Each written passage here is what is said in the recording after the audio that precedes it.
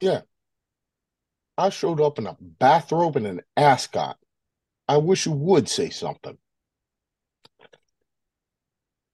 Ladies and gentlemen, if you can see my face wearing an ascot and a bathrobe and hear my voice, you know it is time once again for the worst 120 minutes or so in all of sports. That's right, I'm Mike, and it is time for the Too Many Guys Soccer Show, where we embrace our ridiculousness without question.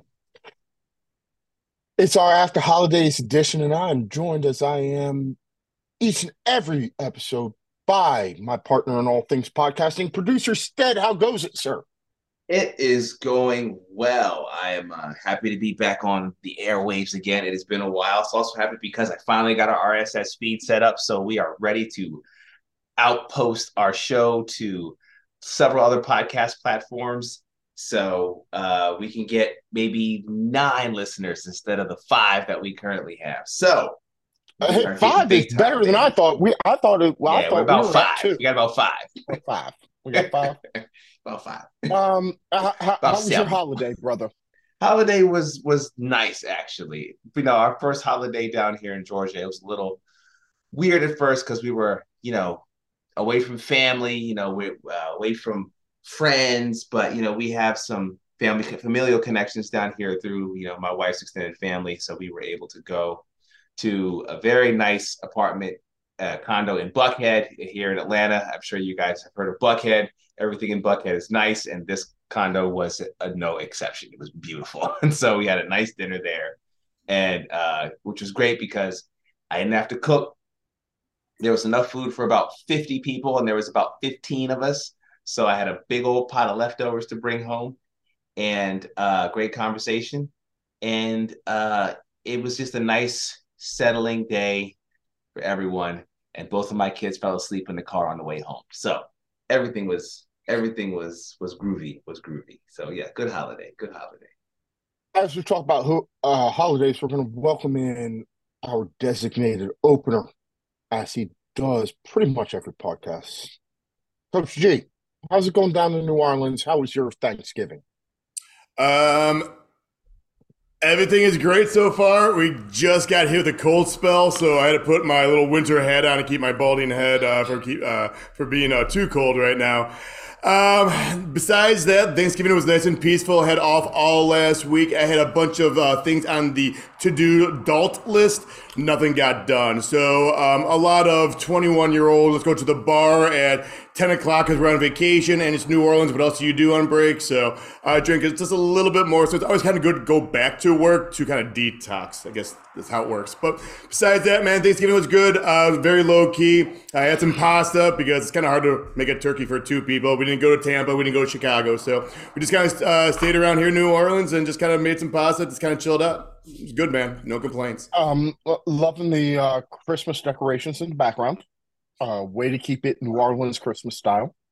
Um, I'll gladly send all you guys what I put on the outside. Definitely red and white for the season because it's a red and white season so far because we are top of the league. I got my great, awesome Arsenal flag out there, still flying high and proud and everything. But yeah, once Christmas is over, then all the Mardi Gras colors start coming out. So right now, Christmas is kind of a show for what I need to do to make it better for the Mardi Gras season. So I got about a month to kind of prepare for that. yeah, I will be down there about that time, and I'm looking forward to it. Um, so we did stromboli calzone, green beans, turkey, fried turkey, ham, yams, stuffing, mashed potatoes, sweet potato pie, and brownies and a pineapple upside down cake. Yes, there were 4 of us. So each of y'all got a pie for themselves. Love it. There were 4. Um, It's probably gonna be that Instead, that I got freezer's probably full of food now. the freezer's full of food and beyond that. And so instead, you'll appreciate this. My father-in-law is go-go royalty. He used to lead as the bassist Schoolboys, which is one of those old school go-go bands here in DC. So I found one of his concert posters. That's cool. I had framed it for him and gave it to him on Thanksgiving. And to see his reaction when he saw it, just reminisce, oh man, that was the highlight of the day. That's cool.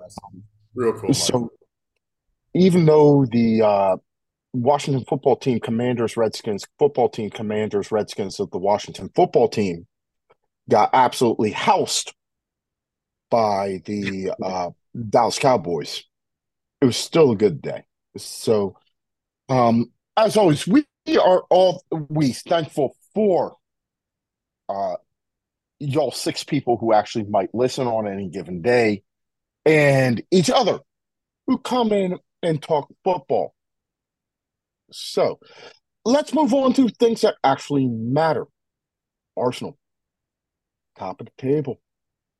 Is that really? That's the only thing that really matters is Arsenal. Well, hey, I'm going to say that was a professional performance this weekend. Yep. The type of game that a team competing for a title, a team at the top of the table wins. It was not easy by any stretch of the imagination, but you dug down deep, and at the end of the game, you come out with the winner, 1-0, and Arsenal top of the table. Gee, if I gave you top of the table in November, going into the first weekend of December, and said, y'all going to be top of the table 1 December, you would have had to have been happy. Yeah, I would definitely be like, I kind of agree with that. Would definitely be the top 3, based off of last year's performance with Arsenal and everything. Definitely, if you said that, I'm like, yeah, I agree with you. Now, the question is, how many points ahead are we of second place and who's in second, third? But right now, it's still kind of that early-esque part of the season, but we're looking good. We're kind of hitting our stride. Even though I hate to be like this guy, we should have lost that game. Aaron came out of the goal box, almost gave up the ball, which luckily Rice was on the goal line to save that first goal. The second time was second half. I think it was Shevchenko, and his left foot barely stuck out, and that ball went outside for a corner. If they scored 2 goals right there, it's 2-0. We would not have had that last goal. Even though we did score barely offsides, the 36th minute or something like that, we had the better chances, but they looked like they should have won the game. And Brentford's always kind of tough for us, Arsenal. We beat them again 1-0, I think, earlier this year or something like that. And it was a struggle to beat them. They're just kind of that thorn in our paw kind of team, and we can't take any team lightly, but these are the teams that we should win. Let's go about 3 years ago. This is a team that we would lose to. All those little bumps would not go our way. Any stuff like that would go their way. And it's really awesome to see that how soccer kind of changes now for the victors or the team that's going in the right direction. So there's a lot of things, like I said, a couple of years ago that would not go our way. Even our bench players are coming off the bench with last names that they could start on any EPL team right away. Kai Havertz can start on any team. Benny White or or Benny Blanco coming off the bench. These guys are on our bench, but they're coming off to help us. Years ago, we would have who is this person? Where did he come from? We would have such a weak bench, but I like what Arsenal's doing, and right now we should be winning these games. So when you say, should we be first place by this time? Yes, we should be first place right now. At least, if not first place, second place by 1 point. We should be up there. Yeah. I mean, instead, it looks good. They do look good. And look, the top 4 is jam. I mean, it's tight. It's really tight. I would say not the top 4, but the top 3. Yeah, I'll give you that. Yes, Villa is definitely. Villa's punching above their weight right now. Villa and Spurs, given where Villa is and Spurs' injury crisis, right? Arsenal, City, and Liverpool are clearly right. The class and fandom aside, you have to kind of feel for Spurs a little bit. Spurs got a bit of the Arsenal bug when it comes to the injuries, and because they were playing very good football, very entertaining football as well. And so it's yeah, these kind of things happen, but you have to say that with things being as tight as they are at the top of the table, it's not inconceivable that after, because look, there's been several stretches during this year where Arsenal has not looked that great. I mean, you alluded to this earlier. There's been several games where they've stolen a draw or stolen a win that they probably didn't really deserve. But deserve is also an incorrect word to use when it comes to sport, really. I mean, Lowe said that, and I completely agree with him. So, but yeah, I like. I just like the toughness, and I like the fact that it goes back to what Troy Deeney said about Arsenal 5, 6 years ago. Where he says they don't have any cojones, and he was right about the team at that time. They didn't have any heart. And you're seeing a team now that doesn't get discouraged when they don't score in the first half of a game. You're not seeing a team that is looking deflated, and when they do get late in the game, if they have a win, they don't just retreat back and just tighten up and hope the other team doesn't have a moment of magic and score, because that's what we're used to seeing from this team for the last 10 years. So that is where it's very positive, where I actually do feel like this team does have a legitimate chance to win the league this year, where I even when Arsenal was crushing last year, I was very clear where I was like, I don't know. I don't know. Things just don't feel right to me. Whereas this year, because you're starting to see that City did not improve as much from last year to this year, and I think that the gulf between Liverpool and Arsenal and teams that are going to finish fourth, fifth, and sixth have crept up a little bit. So we'll see. But also, we got to remember there's still only 13 matches in. We still got a long season left. And I mean, the EPL is a long season. So I mean, it starts before American football, and American football is already over halfway done. So it's a long slug. But but I'm American sitting football's back. way over halfway done. Yeah, way over halfway done. Yeah, but I'm sitting back and yeah, I'm smiling. I am optimistic that even if they're going to hit some bumps, you're going to lose a game here and there, but you're seeing that City's already lost two. They're probably going to lose a couple of more. Liverpool's lost one. They'll probably lose a few more. So this could get exciting, and we actually could see an end of an EPL season that's actually worth watching. And you mentioned something before, like when we're down, how frantically we're trying to get that goal. We have now the maturity. The years are finally setting in where you see in the calmness, but the straightforward, the more pressure, the more aggressiveness, but with calmness. You don't see like bad passes as you did before and the up and down transitions.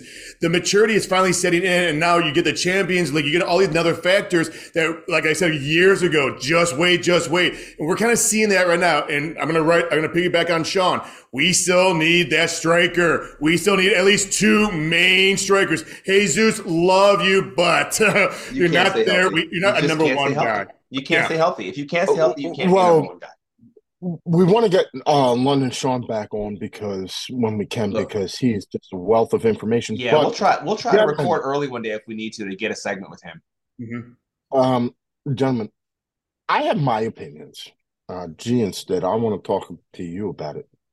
What is the big difference in your opinion between this year's Arsenal squad, last year's Arsenal squad, and some of the ones that fell short? Instead, I'll go to you first. Okay, I'll jump in first. I think you're seeing a maturation of our young stars. I think a few years ago when I was talking about how excited I was to get ESR and Bukayo Saka in games, and ESR, sadly, he's been hurt a bit, but I can say that when he has been on the field, I thought he's played very well. I think you're seeing that, and you're seeing a coach who's actually maturing too. And I think you're just seeing a team that was playing good games, but couldn't necessarily sustain those for a season. And now I think you're seeing a team that's going, okay, we've got enough experience under our belt. Arteta is much more comfortable in his role as a manager. He is not looking over his shoulder as, if I don't do X, Y, and Z, I'm going to get fired because I'm only 38. I'm going to get another job anyway. And also, I think he's entrenched to the point at Arsenal where now the team is playing just as well as they were last year, if not better, but we're not getting overrun with comments about him going to go coach Real Madrid or Barcelona like we got last year or the year before. So I just think that you're seeing a core Arsenal team that's just Arsenal, that's not being looked at as a team that's going to have players that can't wait to get out of there and go somewhere else.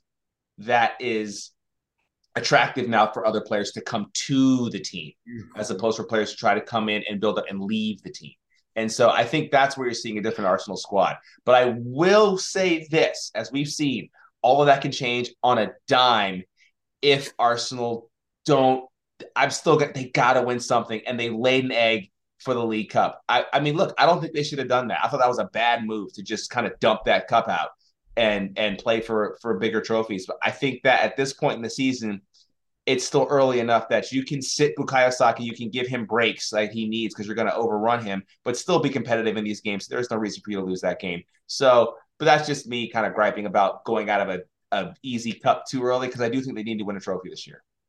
If you watch Arsenal's last couple of games, they've actually played more Martinelli on the left side and not so much Saka. I'm hoping Saka said in the locker room, I'm getting a little banged up here. Can you guys go on the other side of the field because I'm not going to last throughout the season? ESR, get Vieira in there. Let those guys play a bit, man. We got some other players that can log minutes. If they're playing Bukayo Saka so much, they would bring in a guy. And I was like, oh, yeah, I forgot we had him. He's good. I like him, because they're playing Saka all the time, which I understand. The guy's a world-class player. He's the best player we've had on that team. I'd say since I didn't want to go that high. But he's getting there because I was going to say since Santi Cazorla, and I think if Santi Cazorla could have played a better squad, he would have done a lot better as a player. But I'm also a mark for him. I understand that. I'm also a mark for him. I understand that. But because he's a midfielder, and I respect that kind of game. Alexis Sanchez, Mesut Ozil, they were both great players when they played for Arsenal, but they burned out in a very negative way. Cazorla didn't, and that's why I refuse to put Saka in the same conversation with those two other players. I'm gonna be real honest with you. The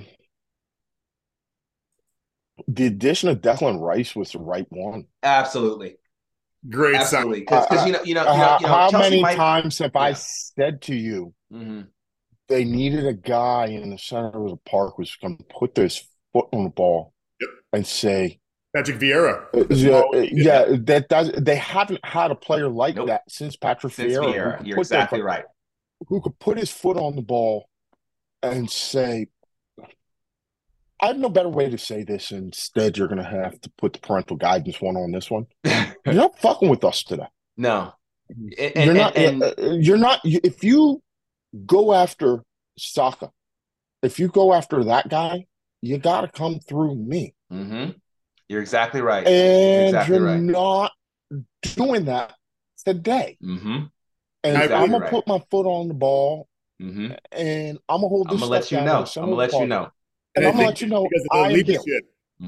Under West Ham as a captain of leading such a good team as a young man coming over now where he doesn't need to be that captain, but he's such a leader though on another way and a way that in such a bad way that is fitting perfectly.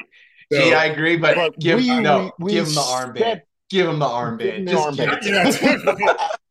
Odegaard right now is controlling the middle. And I know. There's no need. Don't mess up that yet. We talked, gentlemen, what we talked about for a long time was the spine of Arsenal. It's there. Was weak. Very weak. Now, very weak. If you look up and you go Odegaard,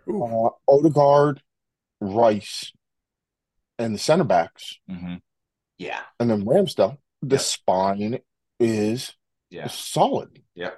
The best thing for me as a coach, spine, as a player, is when they get off the bench or when they get substitute, we're not dropping any really form. Let's say it's 100 to like 98, where previous years we would drop so much more. But like even our spine backups aren't that bad that we're still continuing with our machine right now. We have a great system right now because of Arteta and what he did the last 3 years. Look, you're bringing in Tomiyasu off the bench, and he's coming and giving stud minutes. Minutes. I mean, that guy is, first of all, for a Japanese player, he's big at 6'2". Ripped. And yes, and but we don't want to shreds. All right, and he can play multiple positions but he can play multiple positions off the back line with that type of speed. Where you have. I mean, look, Ben White's 6 feet tall. He's playing right back. You have a lot of size and you have a lot of speed back in that defense that is really locking guys down. Saliba is.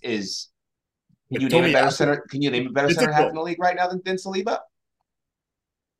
But even Gabriel Saliba, when you go up, Declan Rice up to Odegaard, that is a strong That is strong. That's solid. Mm-hmm. But yeah, Technically Martinelli and gifted. Saka as your two options. Like, phenomenal. No, it's And it's a then good you've got time. It's a good time, and it's I feel like you know applaud the organization for sticking with Arteta. There's still some fans out there who think we need to fire Arteta, and I want them to just like, just be quiet and just go away. There's no reason to get rid of Arteta. You've got to be kidding me, because what people always think is else is going to take that job? Like who are you going to get that's going to come in immediately and replicate any set of level of success? We have not competed in the Premier League to actually win the Premier League in 10 years. And the fact that, as Mike, you're saying, we have this core of players down the middle that are actually holding firm. Right? They're actually holding firm. You have players that are coming off the bench. You can spend 60 million for Kai Havertz and go, you know what, this really isn't working. We're going to put you on the bench. And then when he comes in off, he plays so much better when he comes in off the bench. He does. He does. And Chelsea, Mike, but you can take all the shots you want about it because it may entertains you. I get that. But of course, Chelsea Mike is awfully quiet though when he talks about the transfer of Declan Rice, which we spent a whole lot more for him. So, let's just say this. Also, Chelsea Mike's been quiet the whole season. So, well, listen, as somebody who's in a similar spot to Chelsea Mike, it's hard to talk a lot of trash when your team just sucks. Yeah, but it's not hard for him. That's why I love him. But no, I mean, all I'm saying is right now, I would say that is a problem, though. Yeah. Like, Arteta's got a team. He's done it a little bit differently than Jurgen Klopp did at Liverpool. The signings are kind of smart, but he's built the team from the spine out, whereas Jurgen Klopp built it from the wings in. Either way, that would make a difference. Yeah. Chasing Manchester City for 3 years broke Liverpool. Yeah, it did. It broke them. Yep. We're going to see. You talk about spending 60 odd million quid for Kai Havertz and being able to put him on the bench. That's going to come back. That is going to. Yeah, I think you misinterpreted what I was saying, though. I was saying that's a courage move. It's a courage move, and I get it. But the fact that you have the courage to do that, business deal. Because look, it wasn't a good deal. It wasn't a good deal, but to look at Big Six teams and say that they haven't had a bump in the road here and there when it comes to bad deals, I mean, it's just kind of par for the course. But my point is that you have a squad that's being managed by a professional who doesn't feel that he has to play a player because they spent money on a player. And that's what Arsenal used to have to do because the investment wasn't there. I feel like the investment's there now. And again, Mike, you were right, though. We'll see. Because we could be looking 2 or 3 years down the line, all of a sudden the bank well dries up and Arsenal's won one FA Cup and that's it. And the next thing you know, excuse me, Liverpool did go broke chasing Manchester City, but they also won a league title and a Champions League. So, and City is owned by a country, so it's a bit hard to compete against that as well. So but I'm just going to enjoy this while I can because as I have said before, I do fear that City's going to turn into Bayern Munich in the Premier League, and that's the worst thing that could happen to the Premier League. I think they already have to a certain. Yeah, and that's what I'm saying. It's getting there. It's on the way. It's on the way. It's getting there. But hopefully, I hope that the other teams that are in the Premier League are a bit better at punching with the big boys than the guys who are in the Bundesliga. Because if City wins 7, 8, 9, it's just going to be all downhill, and then it's just going to be like, okay, well, I just think I'm sorry. I personally, I'll tell you right now, if that starts happening in the Premier League, I will lose interest, which is sad because I've been following the Premier League since the start. We don't need to go out and watch matches. We can pay attention to League Cup. We can pay attention to the. Oh, geez! Just knocked down my whole entire setup. We can pay attention to the League Cup. We can pay attention to the FA Cup and be all right. Yeah. So, I hate to kind of end our Arsenal chat on a down note, but I will say this though, for what we've been given and the way the seasons have gone, and at least that you have a competitive league right now in the Premier League, and it should hopefully we can crown a new Premier League champion this year. Because City doesn't look they don't look as unbeatable as they did last year. They just don't. And maybe that's because their core is getting a little older. There's a lot of mile on those legs. This is exactly how they started last season. But no, this is not how they started, but they had a bump.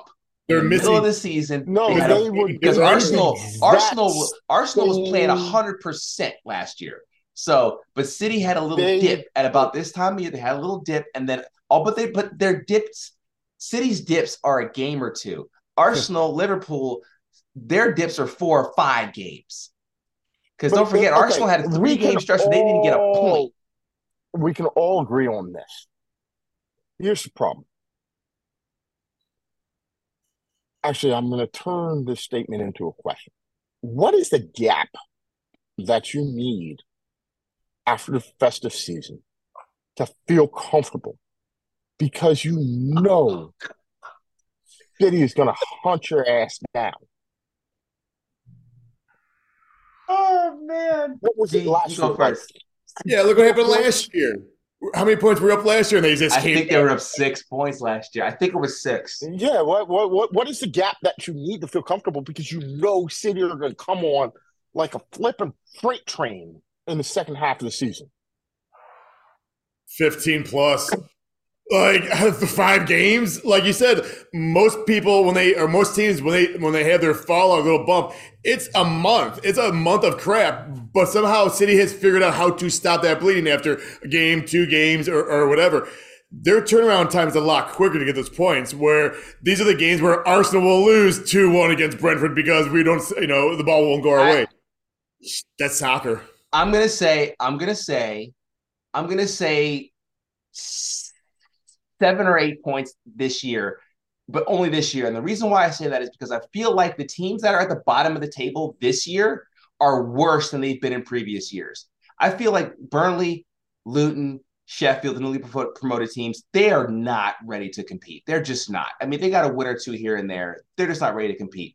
The fact that, the team I would not want to play that's bottom of the table right now is Everton. I wouldn't want to play them because they're going to feel a little bit slighted and they're probably going to steal some wins. I just don't see them getting relegated with that. Bournemouth is not nearly as good. Forest is just Forest. I just don't feel like they're very good. So then you're looking at Palace is struggling. Wolves aren't really all that scary. Fulham, I'd never take anything away from Fulham. I don't like Fulham because Fulham always wins that game you don't want them to win. So but I just feel like there are more teams that are lower in the league that just aren't as competitive as they have been in the past. I just don't feel the same. Like I don't think they're going to steal one. So I'll say 7 or 8 points is a comfortable lead because I feel like they should be winning those games. Yeah, but as opposed to years past, where teams like Stoke, who in 17th would beat you all the time. But like any other lower team, those are scary teams. It's the EPL. Yeah, but I just don't think they're as good. One at any time. You never know. But when the top teams lose, that's when Man City's like, "Ooh, we'll beat that team," and like also another 6-point spread difference. Like that's how they come back every friggin' year. So. Yeah, I just that's the only reason why I'm gonna say 7 or 8. Okay, maybe all right, 9 points. Let's go. We need to get a board or something like that. Put all these predictions down and everything here. Oh man, Mike, that was the worst question, bro. What do you want me to ask? Nah, but that's real talk. Like we know what City are going to do. Yeah, and it used to be what United would do. Like how many points do you need to be ahead at Christmas to feel comfortable? Because you know that they're going to come on like a freight train. In the second half of the season, and they're going to pick up those. Absolutely. But it's so funny. I don't know why this feels different to me because all the credit to United for the championships they won.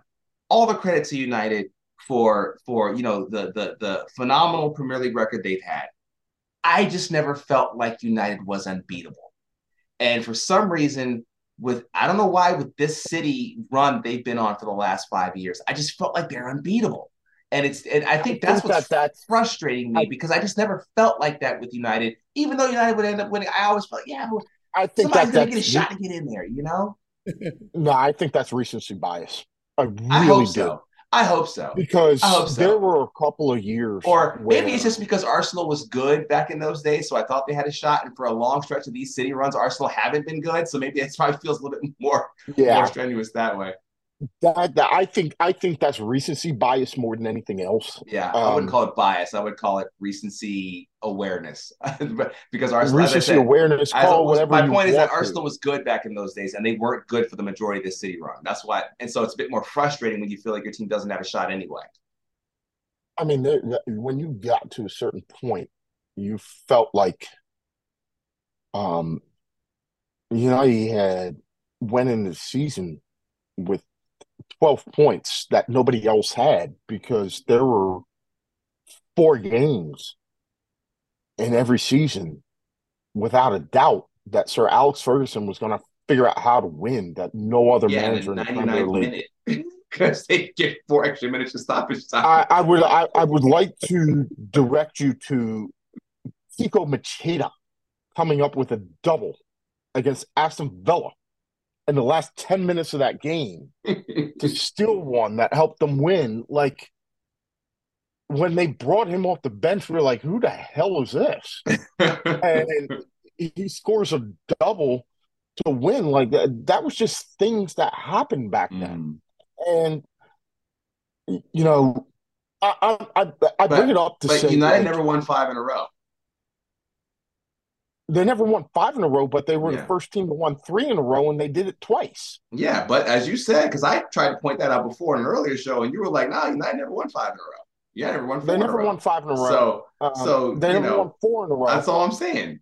And cities that this would be their fourth or No, their fifth. they won their. I think City's won the last 5. No, because Liverpool's in there. Oh, okay, They're no, on you're right. three. You're right. You're right. They won the They're last on 4. three.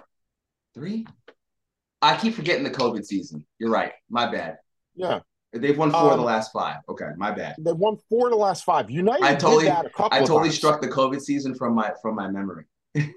No, United did that a couple of times and won Mhm. 4 or 5, 3 or 4, or Mhm. something like that. They would be the first team to win 4 in a row. Mhm. But what was it? At one point in time, United had won more than half of the Premier League titles that had been contested over a 20-year period. Oh yeah, that was true for a long time. Yeah, and so City have a little bit to go to get to that level, but they Yeah, will get City there. won the last. Yeah, they won Don't 5 of the go. last 6. That's what it was. Okay, Yeah, my bad. and that is a measure of dominance, Mm-hmm. and we'll see. And that is what it has been. It is, can Liverpool chase them down, which they did. Actually, it wasn't did Liverpool chase them down. Liverpool got so far out in front prior to Yeah, COVID that it was theirs. And the only reason that they didn't set a point record that year was because they let their foot off the gas big and time. COVID. Mm-hmm. Can Arsenal this year keep up with them? And like I said, it broke Liverpool doing that. It broke them. Mm-hmm. And we'll see what it does to Arsenal. What they do have is what Liverpool had the year before, is they have the advantage of knowing what that title chase looks like, and can they use that experience from last year to say, like, we're going to galvanize and go in and get this. Mm-hmm.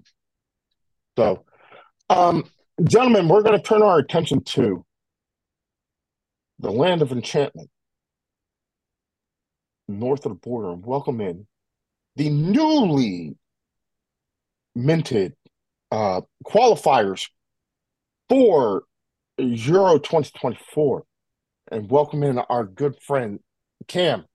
Cam, slightly different vantage point. I'm not sure how I feel about this, but I'll take it.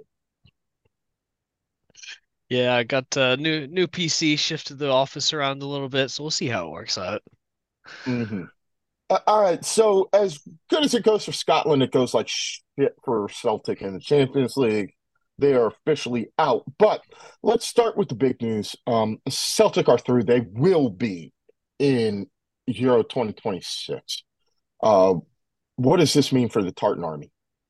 I mean, this is massive. I'm trying to remember the last time we were in a major competition like this. Stephen Clark has just done absolute. 4 years ago, Was it I four watched years you. that we made it? I couldn't Yeah, remember if you it was made it to the four. last Euros. You made it to Okay, the last Euros because we went out and watched the game together. that's right. Okay, I was trying to remember if it was the last one or the one before that. Yeah, you're right. Yep. So, it's a big deal. I'm hoping this. Right now, we've got a really solid team. We do have some injury worries that I think, they're causing a little bit of concern. But I think Stevie Clark has a really good team around him. Some young players, some more experienced players. So it's a big deal, no Scotland, no party sort of thing. So I'm glad we're there. I even tried to get tickets. I entered the lottery and, surprise, surprise, I didn't win. But if they go on sale, I might head on over to Germany to see if I can catch a game or two. Coming off of this with World Cup qualification about to start, how is it important in the expanded World Cup that they qualify for that? Because we've talked about being in the last two Euros, but no World Cup qualification in quite a while. Yeah, I think the last World Cup qualification was, I want to say like mid to early 90s, maybe. I thought it was the 80s, so I'll Maybe it go was the with you late on 80s. the It was yeah, I'll go sometime in with you that on the general. 90s. Yeah, it was Yeah, sometime in that general area there. It's been a while. We'll put it that way. But I mean, the form that Scotland's looking in right now, I mean, I do realize Spain is not what it used to be, but I mean, it's still, they still have their quality players and they still are, a powerhouse in terms of football. Maybe not what they used to be, but, for example, like, being able to beat them, it really inspires the team and Scotland is, well behind them. I think the form that we're in now, if we can take that into the World Cup qualifiers, I feel very good about it. I feel really good.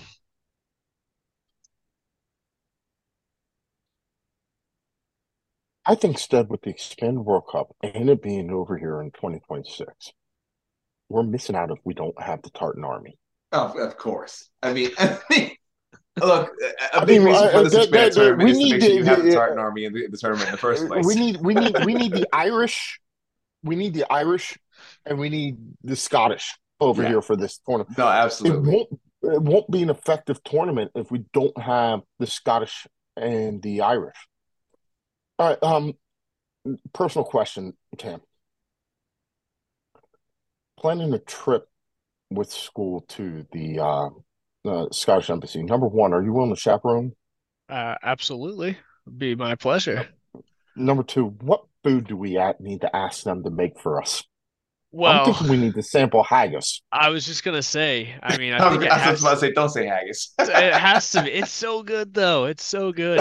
It's one of those things you don't tell people till after and they're like, "Ah, it wasn't bad though." If you tell them before, they're just Yeah. like, "Nah." I've actually never. I want to try it. I've never had it. I'd love to try it. I don't Look, think that. I don't I've think. eaten plenty of bizarre foods with Andrew Zimmern in my day, so I'd love to try it. Nah, I'm going in. I'm gonna try the haggis, but I'm wondering if that's safe to go. And we're gonna teach them about the Highland games too, because nothing says Scotland like the caber toss. Oh, Let's yeah. toss. Let's throw a telephone pole over our backs for no apparent For no purpose. reason.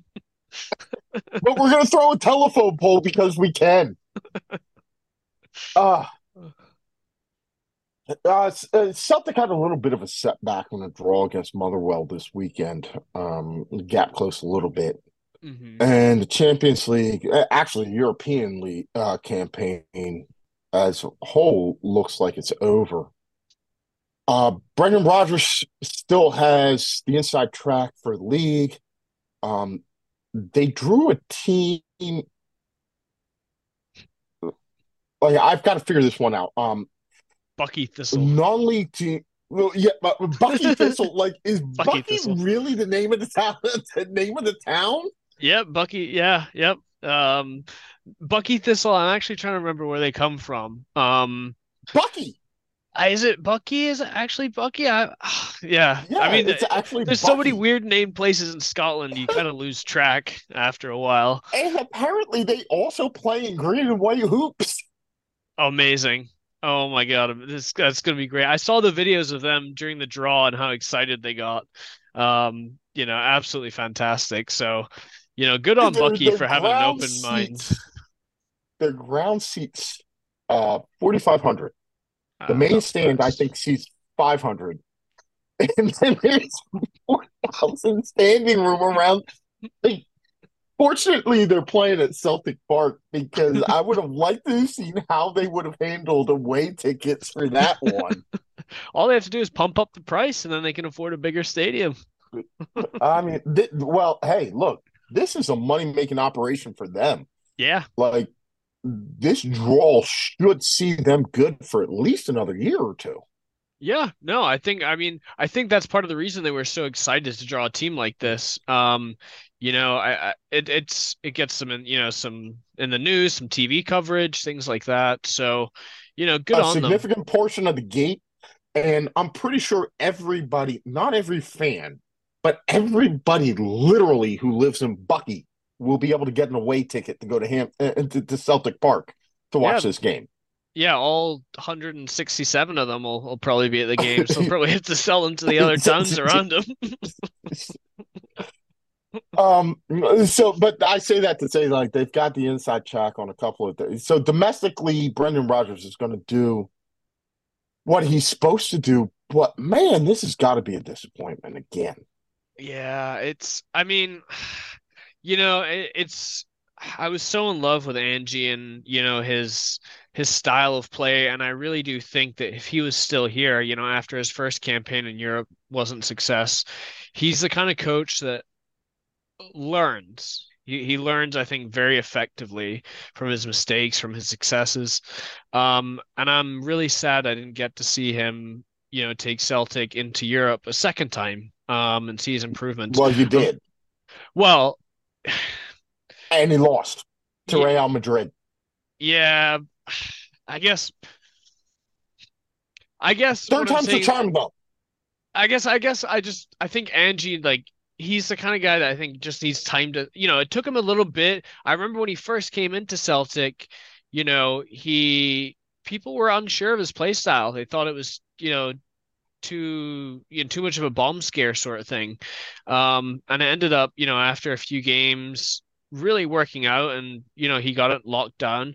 And I think he just is someone that needs a bit of time sort of thing. And I understand, he did have some time, but with Brendan Rodgers, it's just back to I feel like very average gameplay. It's not as exciting. It's slower. I realize as well we've got players like Hatate and Abada, out on injury, but it's still just, I just feel like it's the same old Brendan Rodgers and it hasn't changed since he left, sort of thing. So I don't know. I'm not enjoying it as much as when Angie was in charge, but I'm hoping there's a theory going around that next year the coffers are going to be opened up for the next transfer window in order to make a real push at the Champions League next year. So again, that's kind of just little chirps I've heard here and there. So looking at the statements from Celtic though, it looks like they made a really good profit this past season. So I'm hopeful. Um, that at some point in time, that team has to make it through to play European football in the next calendar year. Like, they have to make it through something to the group stages. Even Yeah. if they fall out of the Champions League and end up in a playoff in the Europa League, they have to play Mm-hmm. something Mm-hmm. that resembles knockout football in February. They have to be playing in Europe in February. Yeah. No, Yeah. and I think that transition from because the way they revamp Europa League, I actually think it makes it more exciting. I do, and I feel kind of sad for the teams that get knocked out that probably used to not get knocked out, but now we have the Conference League, so there's more European football opportunities, and I applaud what the Conference League was able to do for a club like West Ham, but in particular though, it's yeah, if Celtic could just finish third, you know what I mean, and get to that playoff game against a team that finishes third and or finishes second in the Europa League group stage, that could be, you know, uh, a relatively quality side from Belgium or something like that, and that's a quality game, and Celtic can conceivably win that game and then get to a quarterfinal. I think a that's a legitimate goal that I don't think should be out of reach, especially for a team that's as dominant as they are in the SPL, because the SPL, I mean, I'm sorry, I feel like you're seeing teams that are in leagues that aren't as competitive as the SPL get a bit further in European football than Celtic seems to do year in and year out. So yeah, I'd of course love to see them get to the round of 16 of the Champions League. That would be that would be fantastic, but that's just going to get I harder and think it's harder and been. harder. I think Yeah, it's been about a decade since yeah, they Yeah. made that, yeah. But and you know, I'm a big fan of Europa League. I am, Yeah. and I was before Arsenal was relegated to playing there for a number of years. I've always appreciated Europa League. So you know, when they were in the Europa League and got relegated to the Conference League, I thought that was a tournament that they could make a run at and I win, agree. Yeah, I and they agree. didn't. Yeah. But I would look, have what liked Conference that. League did for Roma, what Conference League did for West Ham. I mean, I think it's a great tournament. I really do. I think anytime that you get to make a run where you get to late April, early May, Mm-hmm. and you're playing in European football, and you can Mm-hmm. say you're in a You're still getting on a semifinal, plane. It's pretty like cool. playing, Yeah. or you can Yeah. get to a final where your game in Europe is going to be the only one televised that day. Yeah. It brings eyes to the club, and that has been the thing that I have said for years is they need more eyes on the club. But in order to get more eyes on the club, they need to make it a little bit later in European competition. And for a team Yeah. that has been as dominant domestically as Celtic has, to have struggled as much as they have in Europe. Yeah. And this is going to be painful, Cam, but I'm going to be real honest about it. When you have a team like Rangers that made the run that they made last year in the Europa League, and it's tough to swallow. Yeah. No, it is. I absolutely agree with you. I think, you know, I obviously, you know, it was good for Scottish football. The Rangers made it. It was definitely a bit of a blow to I think Celtic self-esteem, but no, I think I would love to see us. I think you're absolutely right, Stead, in saying that a Europa League run would be kind of where we I think would succeed. You know, making it to that 16 round, it would just get brutal for us at this point in time. You know, I think if we can be consistently in Europa for the next few seasons and get, you know, decently far, do well, I think those are the building blocks to us kind of, you know, getting back up there and reigning some of the glory in again. And it's look, you got to kind of get a bit of a favorable draw, because we'll see that in Champions League. There'll be some groups that you're like, okay, there's clearly, you know, Arsenal and a bunch of teams that are really not of caliber. And so if Celtic could get a draw where they're in with probably a couple of big, one of the big boys, and then conceivably be able to draw and get a couple of wins, then yeah, that's the draw is a big deal, is what I'm saying. Yeah. Conceivably, they had it this year. I think Yeah. Yeah, they did. And Yeah. they did. I think they I'm should trying have to be done nice. better. I'm just trying. They should I have love done you, better Cam. against. I love you, Cam. I'm Yeah, just trying to help you yeah. out. I appreciate it. I appreciate They it. should have Because done they better did. against They should Copenhagen have. and Yeah. Lazio. They And should have. Yeah. it's Feyenoord haven't won anything. I know. I know. Like, come on. Yeah, but you're right. You're right, though, Mike. This This was the year. This was the year. Because Yeah. conceivably, I mean, Celtics this should be able to was compete with Atletico Madrid as well on a day in and day out basis. Celtics should be able this to give them one a game. Yeah. this game they did. Mm. Last time I checked, they gave them a draw, Yeah. and that's the only point that they got. That's like what they got. Yeah. Yeah. It was the losses to Feyenoord and Lazio. Lazio at home. Yeah, Mm. God. Yeah, that That killed was them. bad. Lazio at home was bad. Yeah. Even this one, letting up an Immobile double in the Mm. 90th plus minute Yeah. was a rough one to take. All right, I banged on Celtic enough as much as I love them. What should I watch for this weekend in the Scottish Premier League or Um, in Scotland in general? yeah, so we do have a couple good games coming up this week. We have well, it's on Sunday, we've got St. Mirren who are sitting third, playing Rangers who are sitting second. St. Mirren this year is just doing fantastic. Yeah. I'm And really appreciating how they're playing this year. because It's really good. they were like fighting relegation and hoping to stay top half a couple of times. So yeah, the Yep. fact that they're where they are is pretty good. Yeah, no, Stephen Robson's done a great job there. I think he came from Morecambe FC, which League One, I want I to think League say. One. Yeah. League One? I think League the League One, One. yeah, Yeah. Yeah. League One. Okay, yeah, League One, and I mean, he's done a fantastic job. He's kept St. Mirren up, the highest they've been since '85. So that Rangers St. Mirren game is going to be good. There's also a Hibs Aberdeen game, which I think is going to be really good on Sunday. And then the third game, which actually involves Celtic, I think will be the least exciting, playing St. Johnstone, who are second bottom of the table. So, sometimes though Where you is see that these guy? teams at the bottom, kind of pull it out, and we'll see though. Where is that game? Is that at Celtic Park or is that at St. Johnson? This is St. Johnstone. Don't they play on an artificial pitch? Livingston does. St. I Johnstone couldn't still, remember. yeah. Tony Macaroni Arena. Couldn't remember whether that was artificial or not. But anyway, I will tell you that watching Celtic at St. Johnson, if you can find that anywhere, it's an interesting game to watch because camera angles are a little bit wonky. They're so absurd. Yeah, yeah. They Yeah, just kind of set them up somewhere and they're like, oh, this will work.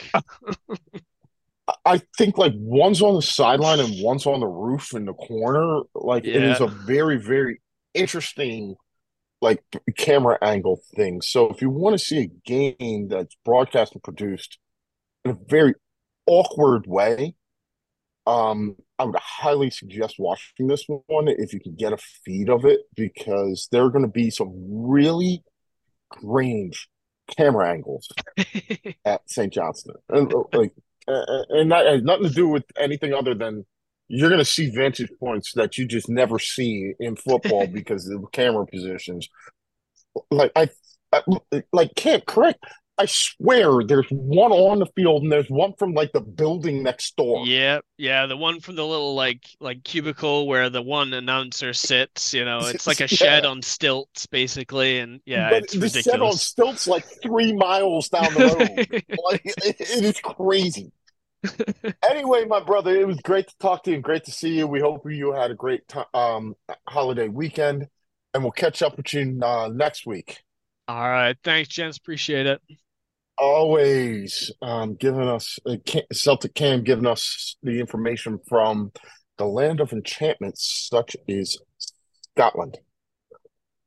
So from Scotland to Germany and all other things, here he is on travel.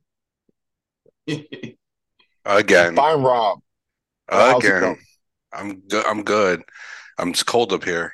Really, really cold up here.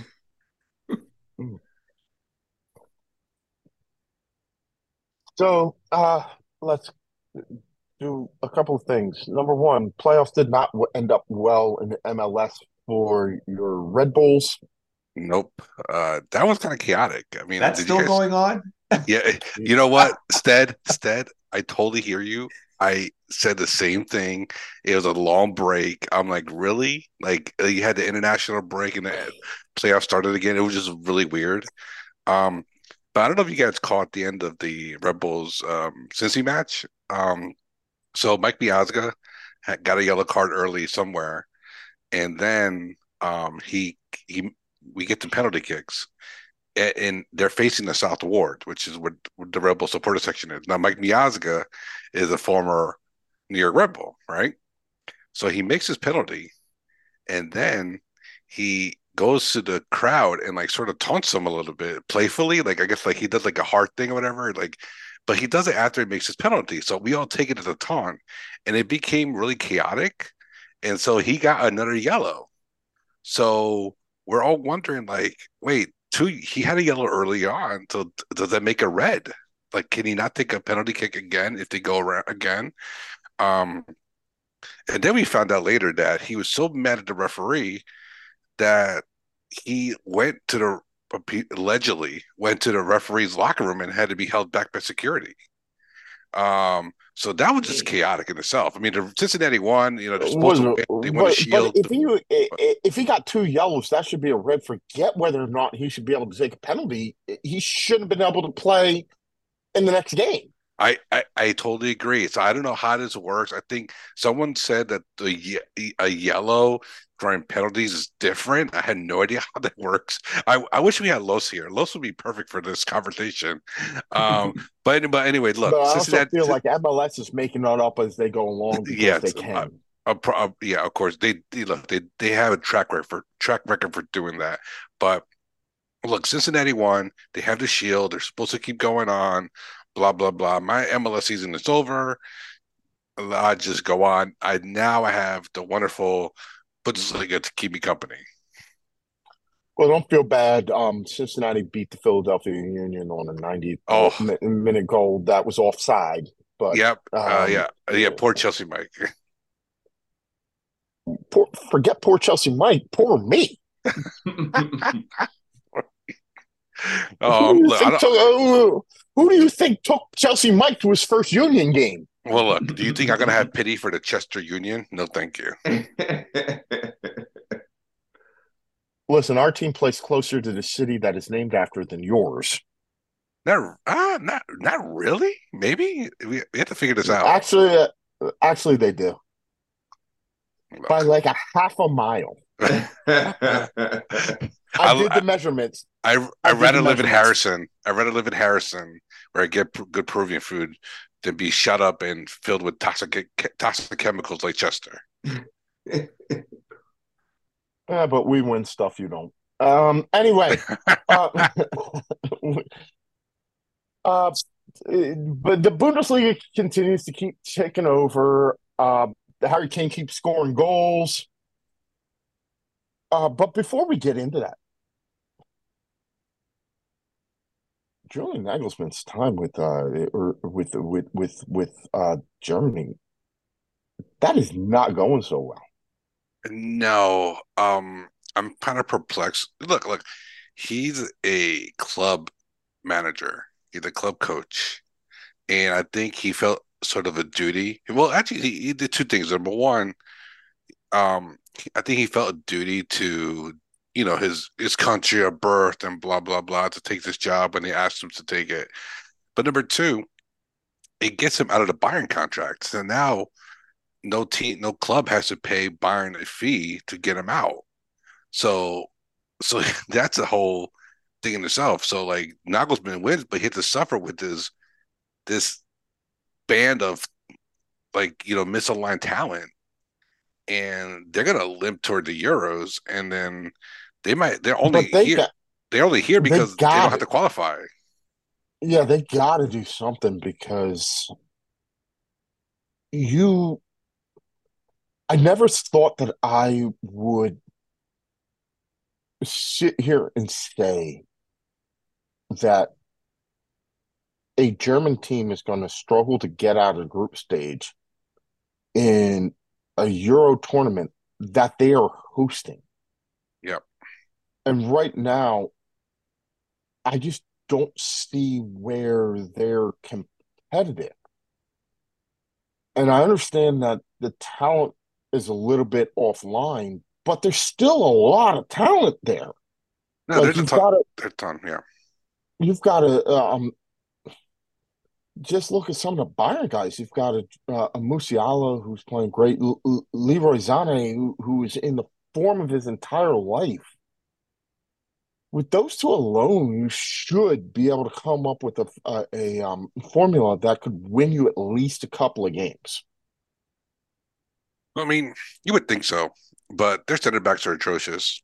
Um, you know, like Nicolas Sula and Schlotterbeck have been just god awful. And then Nagelsmann puts Kai Havertz randomly at the left back position, though he didn't play really like a left back per se. He kind of like shifted over toward the middle, like he was only a left back on the team sheet for the most part. But it's just those crazy, really random decisions that like we're wondering, like, what are you doing? Like, come on, this is not rocket science. Like, the players can play, just put them in good spots. But the problem is that I feel like in the certain positions, like the wingers, for example, and like they're just fully stacked, but there's only so many spots left, and then they don't have good defensive players. I have no faith in Ter Stegen, but whatsoever. I mean, Kevin Trapp's okay, but I'd rather have Kevin Trapp, but that's not good. And then you got Manuel Neuer potentially trying to come back for the Euros. He's a lunatic. Um, and that actually might be that might actually happen come the spring, the next windows or so. So they have no proper attacking fullbacks. They have no fullbacks whatsoever to speak of. I mean, they put Schlotterbeck out there, they'll put Sulu out there, and we're just wondering like, what? I mean, they had David Rom, which is a good player, but he's not international player. Like there's certain players that are international, but he's just not it. I'm sorry. Um, and look, the Germany U17s are doing well. They're in the final World Cup final, and it's great. But we're not going to see that for 5-6 years. So I don't know what Nagelsmann is going to do. Maybe he needs a full camp with his crew. He needs like a good solid 2 weeks, like of just training. Maybe race the ship. But honestly, if they make it to the quarterfinals, that's an accomplishment for this squad, at least based on their current form. This baffles me because when I looked at the German team that won the World Cup in 2014 and who they were letting go, but who they were also bringing in certain places, I never thought that we would be here 10 years later, where it's not that they're not competing to win titles. It's like we're having this conversation. Can they get out of a group in a tournament that they automatically qualified for because it's at home? Like, can Germany get out of the group stages of a tournament that's being played in Germany? Yeah, go on, Stead. I was just gonna say that's the most baffling thing because say what you want about Brazil, the best international team in the world, historically speaking, is Germany. And when you look beyond simply finals, when you look beyond championships, when you see how Mike, the saying, you put 22 guys in the field and Germany wins. It's to think that Germany has actually the possibility of them not quarterfinaling in an international tournament is baffling enough as it is. So if you're talking about group stage, then you have to really be scratching your head going, this look, Germany's not Italy. You see this kind of stuff from Italy, who's won, championships galore, but you don't But see this they kind of stuff also from Germany. but they are, and on top of that, they have a team in Bayern Munich, which largely is built on German players, that is expected to make a run in the Champions League. I get what you're saying, like, but where, Rob? But where is this fallen flat? Like, I would expect that. You said you don't have a right back. I've seen Kimmich play there. And he hates it there, by the way. He hates it. He wants no part of it. He wants no part of it, but I'm saying if you tell him Philip Lahm didn't want any parts of it, but they won a World Cup with him there. Well, And Philip Lahm was a fullback in training. Pep tried to make him a midfielder. That didn't work out too well. It worked okay, but yeah, no, I get you. I get your point though. I bet you if he lifts a trophy, he's going to be okay with playing right back if that's what it takes to win one. Well, Like, it's funny you say that because Kimmich technically won a trophy. He won a Champions League playing right back. Like the midfield mhm. was Thiago and Goretzka, and Pavard got hurt, and Hansi Flick moved Kimmich to the right because he had no one else to put him there. And then look what happened. Like they won. Like it was Kimmich's ball to Coman that won them the final. So no, I totally hear you. I think Kim. I mean, Nagelsmann might have to do it. Um, but they're just like, I like look, I think I like Phil Krug as well. I think he's a good number nine, but like he's not like a star player number nine, you know. They don't know what to do with Thomas Muller either. Um, and they don't know what to do with Kai Havertz at all. Like, I'm so perplexed why you took a number 10 and then who got sold to Chelsea as a number 10, and then Chelsea tried to make him to something, not a number 10. And Arsenal sort of are not making him to number 10 either. I think they were trying to make him an 8 or something. Um, I'm just perplexed on Kai Havertz in general. Musiala, you don't know where you want to play him. Do you want to play him in a winger? Do you want to play him as a attacking 10? This team is just all over the place. It is really bad. Like they have no answers, and it's like the players dread going to like playing for those colors because like they do well at club, like, well, Leroy Sané especially, so he got a random red card for in Germany, but like uh Nagelsmann has to figure this out fast, and I know he gets the job only till the summer, and then he's out because he wants a club job. But he needs to figure it out because potentially any club that wants him is going to look at this and be like, you know what, maybe we don't want you.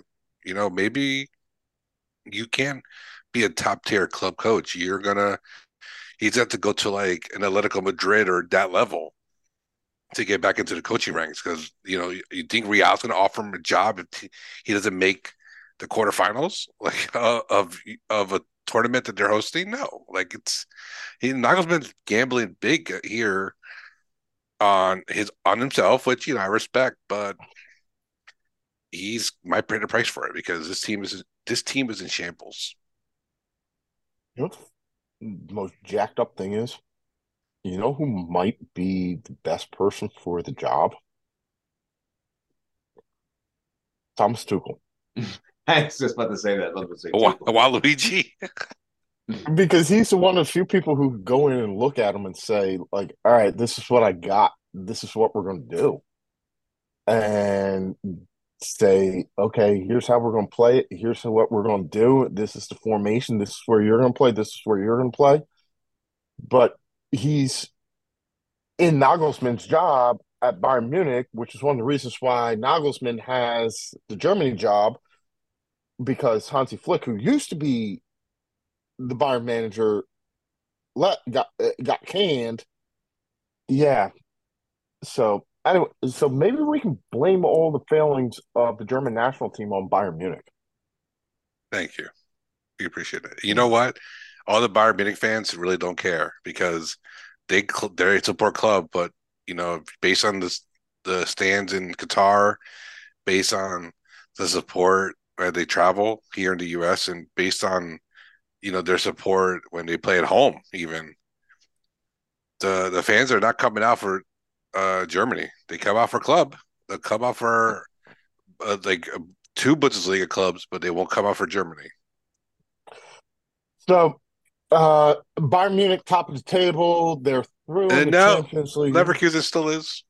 Well, yep. Leverkusen still is. I had my math wrong. How much longer is Leverkusen still? Actually, all right, I'll change the narrative. How much longer can Leverkusen stay up there? Okay, so they have a big match this week against Dortmund, and Dortmund, who looked terrible last week, but then still won. But they did look good in the Champions League today. And I was just about to say that like Dortmund are just a weird team. They're like the Bundesliga is like too hard for them, but in Champions League they feel more relaxed. They almost like they just feel like they could defend a little bit more, and I think that's the system that they're meant to play. But you and I know who've been watching football for a bit. Dortmund's style, quote unquote, has been this rock and roll Klopp-esque football, which is just attack, attack, attack, and press, press, press. And that's not Terzic doesn't coach that way. Number one, number two, he doesn't have the players to do it. But I think they feel more inclined to attack in when they're playing in the Bundesliga because they're one of the more talented teams. But when they're Champions League, they're not one of the more talented teams. So it seems like they will kind of like stand back a little bit to let the games come to them, and they'll counter that way. And it seems like it works well for them. But so Leverkusen played Dortmund, and it's probably the only team that can really take points off of them, I think, at least until January. And I'll explain to you why um, in a bit. So, but then Bayern are going up against Union Berlin, who are struggling for anything. They've just been awful. They fired Earl Fischer, and so Union can sneak something here. I don't think they will, but they can. And Dortmund could take points from Leverkusen, but if the history has shown us that they won't. Leverkusen are just too good. Like they have no major injury issues. All their players are healthy. They're contributing. Grimaldo has been amazing, and as the left back. Frimpong's been amazing as the right back. You got Jonas Hoffman and Florian Wirtz who are doing well, as along with Victor Boniface, who, by the way, was offered to Dortmund, and Dortmund did not take it. So now he's playing for Xavi Alonso and Leverkusen and doing excellent, by the way. Now, when it comes to how long can Leverkusen handle, remain on top, the key is going to be the African Cup of Nations in January because Leverkusen will be losing about 5 players, including their star striker, Victor Boniface. So that's going to be potentially an issue. Like Xavi Alonso is going to have to figure that out and manage this roster and use more of his bench, and they might drive points because of it. So if this is now a 2 horse race. Forget Stuttgart. In my opinion, forget Dortmund. This is now a race between Leverkusen and Bayern, and Leverkusen, need to get through the month of January, part of February, and if they're still on top or tied or very close, this is still a race. So we have to watch out for them next year and see how they do. Then how excited are you to see Leverkusen possibly hit Bayern? I don't support big pharma. I'm sorry, is that my thing? So I would love Leverkusen to drop a little bit. I mean, look, I like the race. Obviously, it's good for the league. It's good to see not only different players do well, a different coach from outside Germany do well and come in and do well. But look, I mean, both of them have not lost. The only reason that Bayern are in second is because they drew one extra game. So like this is like Leverkusen have been just about perfect. I don't think they're going to keep this up. I really don't. They're going to drop points here and there. The question is Bayern going to drop points as well? Because they can. I mean, look, they barely beat Cone last week, 1-0. I mean, they had plenty of chances, but the Cone keeper saved them plenty of times. But those victories they make you sweat. Bayern don't dominate games like they used to, and so I know they got Harry Kane, and Harry Kane's been a lifesaver. He's been amazing. Uh, but that defense is still shoddy, and they're one injury away from like not having any center backs. I mean, like Upamecano just got back, right? Um, Kim is a great player, but he needs to rest too. Like and Delete's injured. He's not coming back till January. He's trying to come back for the last match day of the year, but I don't think he will. But yeah, like they're just bare bones. They don't have any like midfielders either. They're playing Conrad Leimer randomly as a right back, and I'm like, he's a midfielder, but I don't. All right, Tuchel, you know something. You have the job. I don't. Um, So no, Bayern are susceptible to dropping points just as much as Leverkusen will be susceptible come January. We got to give credit to Xabi Alonso for the job that he has done. Part of me worries because I've seen this with other players who have become managers and had a modicum of success early on in their career. Um, I hope that he's one who, and because of the people who he's played under, is able to sustain it. Um, I just don't want him to be another Frank Lampard, EVG. uh, Stevie G, Roy Keane, who Mm-hmm. comes to mind as guys Mm-hmm. who had a lot of success to start with, but then their shtick wore thin. Alonso played a different position. He seems to have a different temperament Mm-hmm. than some of them. Um, so it would be nice to see him be successful. I mean, Mm-hmm. hell, it's going to create a crap ton of problems for Spanish teams when you have Xabi Alonso and Xavi both doing well as managers. Who do you pick? Because they need to get somebody to come in. Yeah. But so you already mentioned Bayern's game and Bayer Leverkusen's game. What else do we need to look forward to this weekend in the Bundesliga? So the game I would like to see is Leipzig Heidenheim, and the reason it's one of my top spiels is because Leipzig lost last week. I think Heidenheim is like a kind of like that spunky club.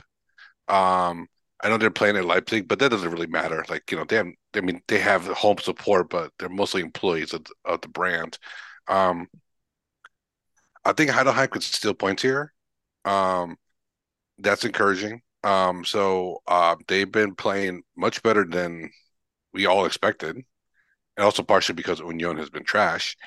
So look for them to potentially steal points from Leipzig and potentially surprise them. I don't think like Heidelheim will win, but I think it could be a draw. This game is prime for a draw here.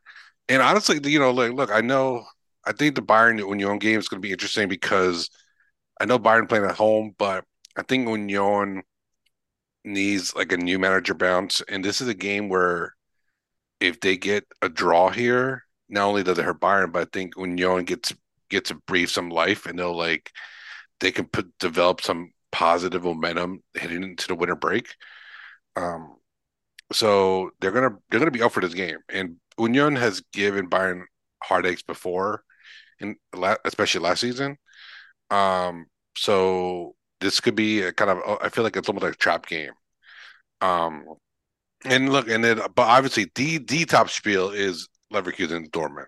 That definitely is that's must watch TV. 11:30 a.m. Eastern on Sunday. So definitely watch that. Just one more thing. I want to talk about Xavi Alonso real quick. Mm.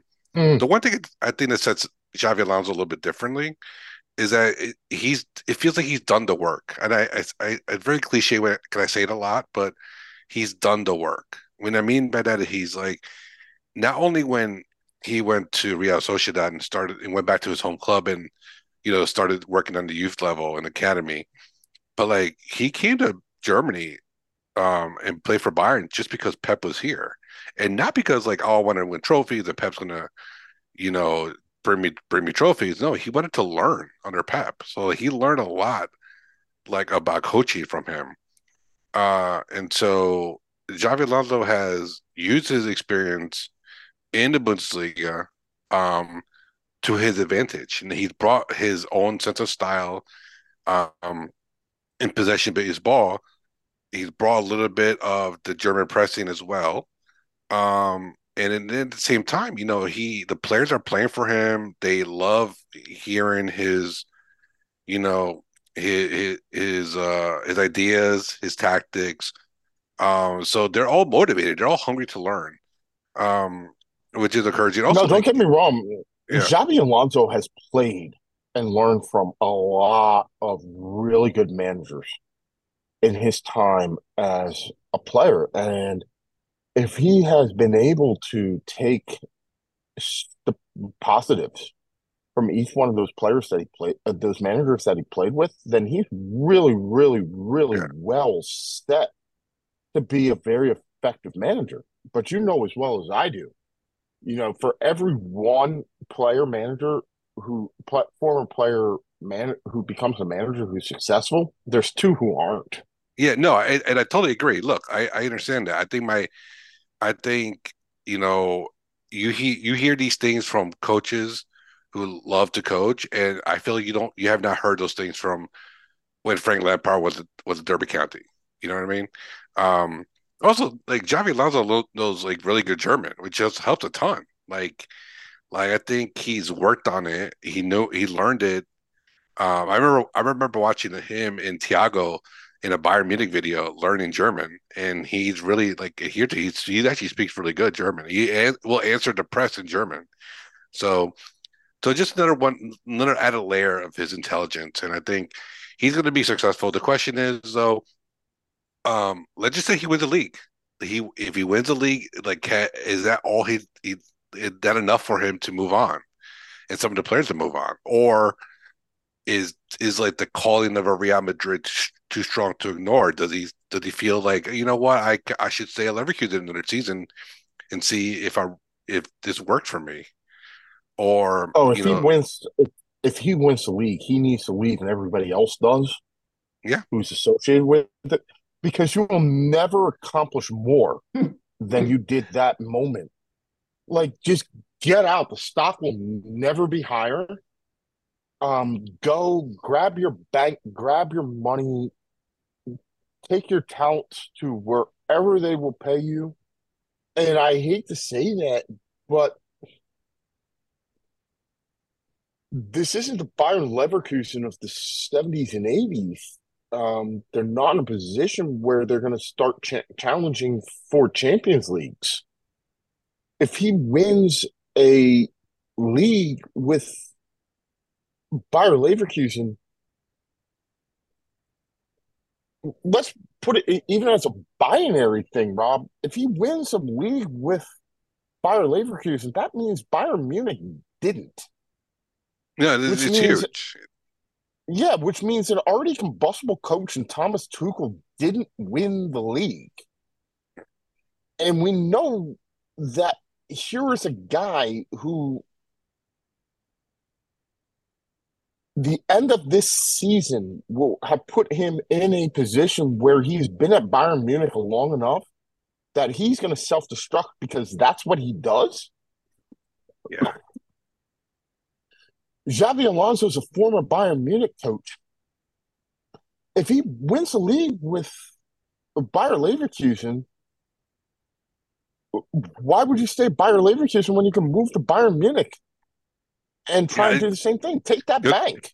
good question. No, excellent points. You know, you're right. We don't know what's in his head. I think he's not dense. He knows that, there's going to be jobs opening for him. There's going to be bags of money being thrown at him. And even if he doesn't win the league, the offers will still stand. Mm-hmm.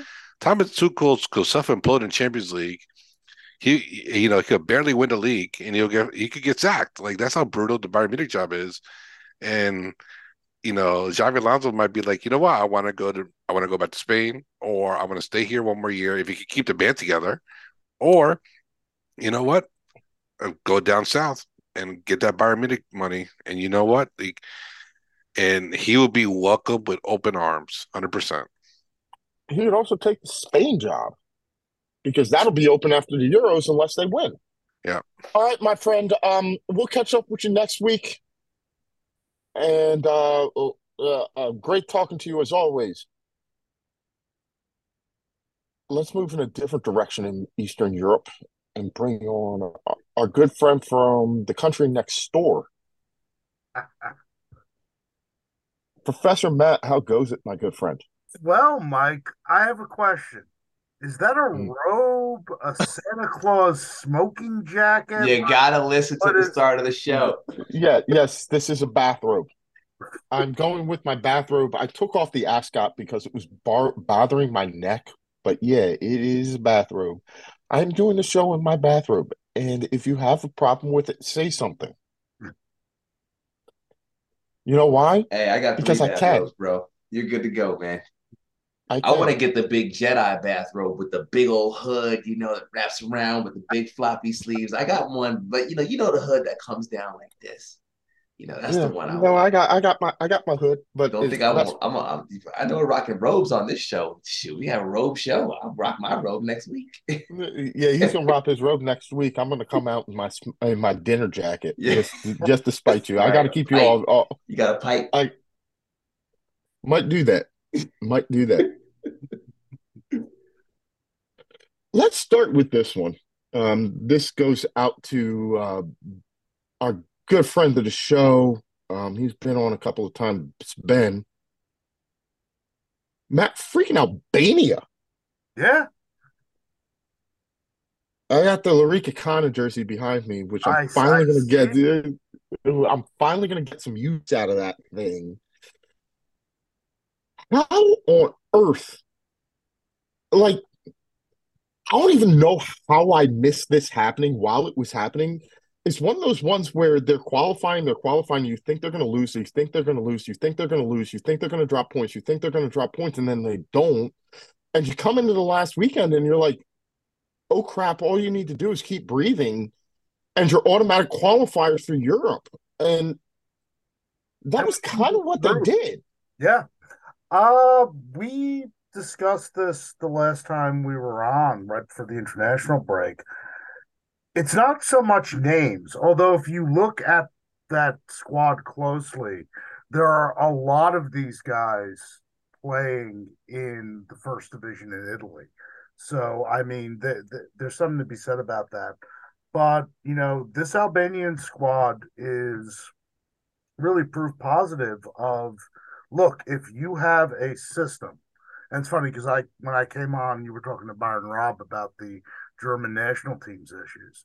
If you have a system and you have guys who can buy into their roles in a system, you can take a good to mediocre squad and at the very least get into a tournament.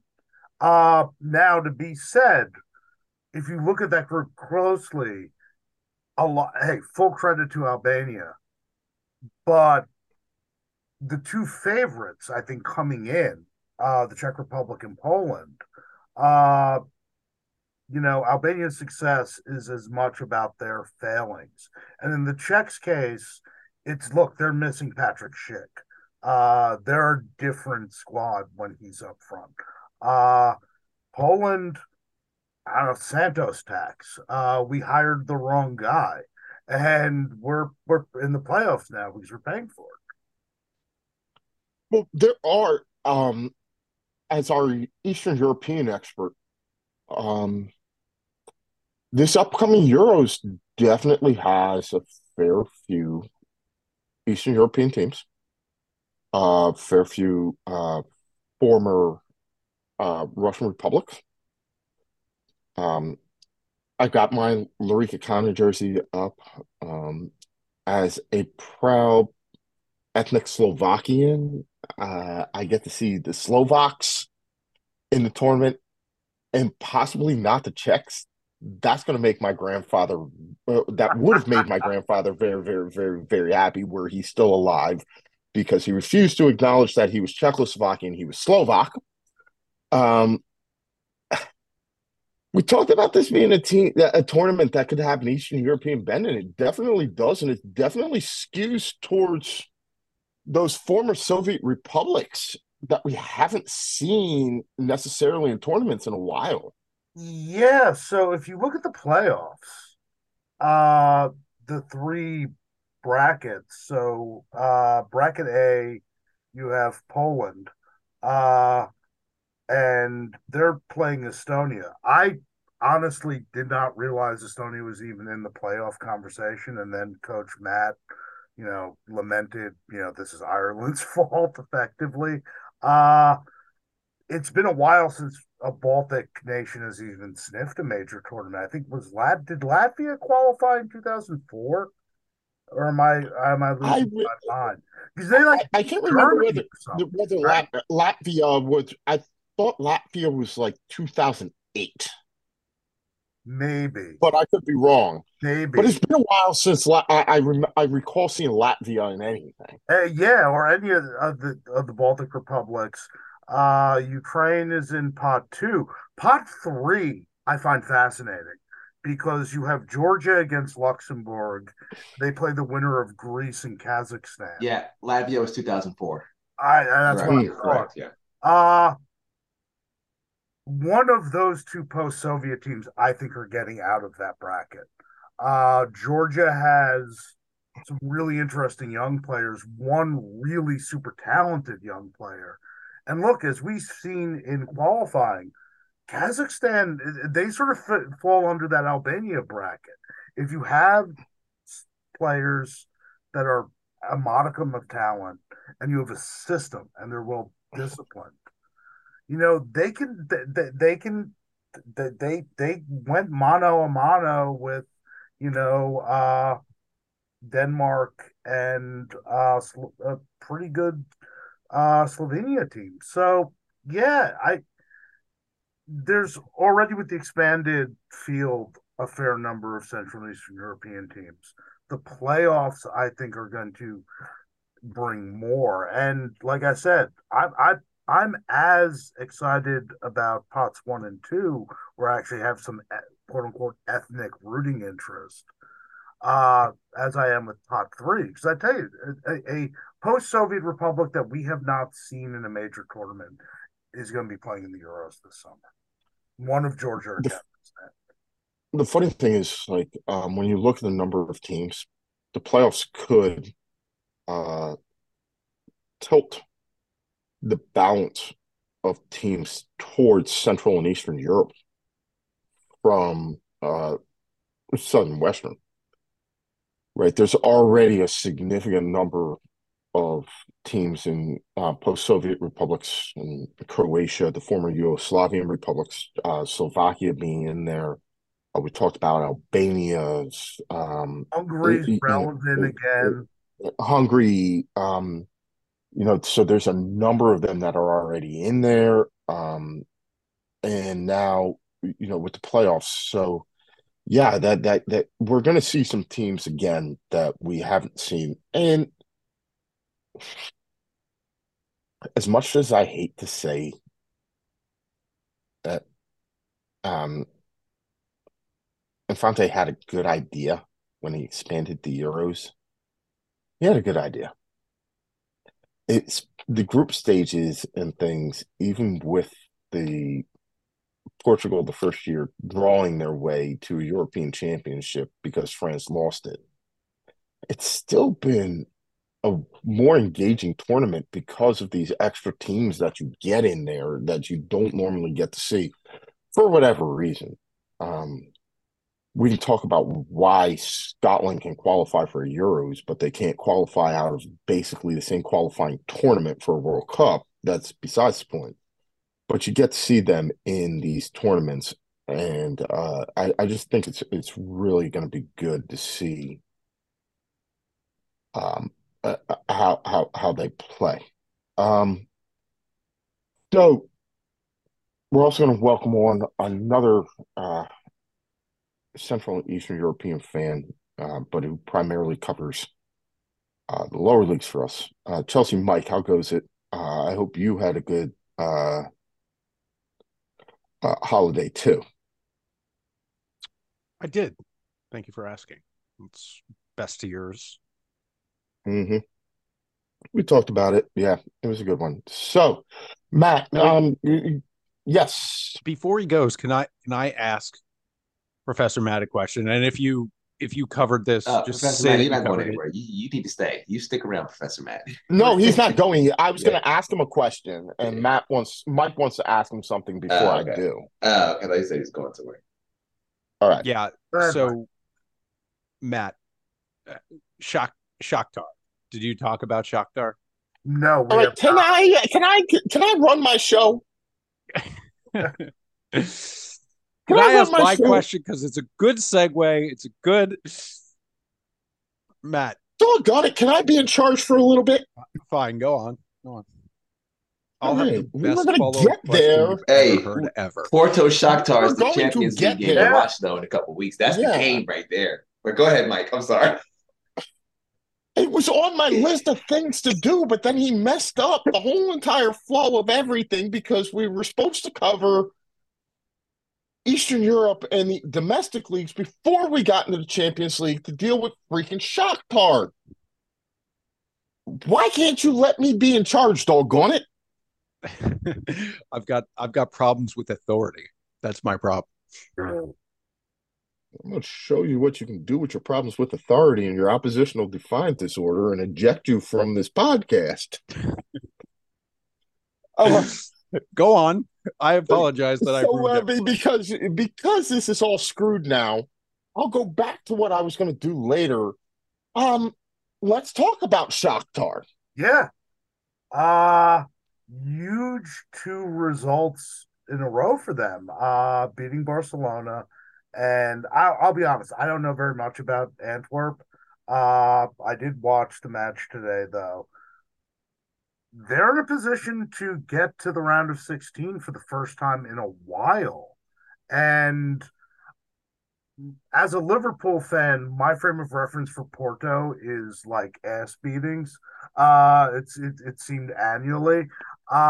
This is not peak Liverpool, but if the Shakhtar if the Shakhtar team that beat Barcelona shows up, they have more than a puncher's chance. The Porto team that has been playing in the Champions League has not looked as threatening as Porto teams in the past have. So yeah, this has the opportunity for Shakhtar to make it into the group stage or the knockout stages of the Champions League, which again, given the situation in the Ukraine, given the situation that the team is in, given the fact that they've had to dispense of so many of their foreign players, this is huge for them. Yeah, and it's potentially huge for a guy who I know when we were going back and forth in the group chat during the Italy-Ukraine match, uh, Sudakov. He is a guy who can actually wreck a game. And he this may be his springboard. The sad thing is Shakhtar may get to the round of 16, but their best player will be gone because he's going to be sold in January. His stock just keeps going up, and he's an interesting one. I mean, he can play. In a weird way, I think he is what Arsenal think Kai Havertz could possibly be. He's a 10, but can also play an 8. Right. I don't know about striker per se, but like he's that sort of jack of all trades midfielder. It's going to be very interesting. And again, and I've said this time and time again on the show, any Ukrainian team advancing in European tournaments is a good, not a bad thing, because you're then forced to talk about Ukrainian football, which means you're forced to talk about Ukraine. So let's talk about Ukrainian football. What goes on in the Ukrainian Premier League? It's strange to put it mildly. And I go back to what I was saying the last couple shows. Because of a lot of the postponements, the schedule is still all kinds of wonky.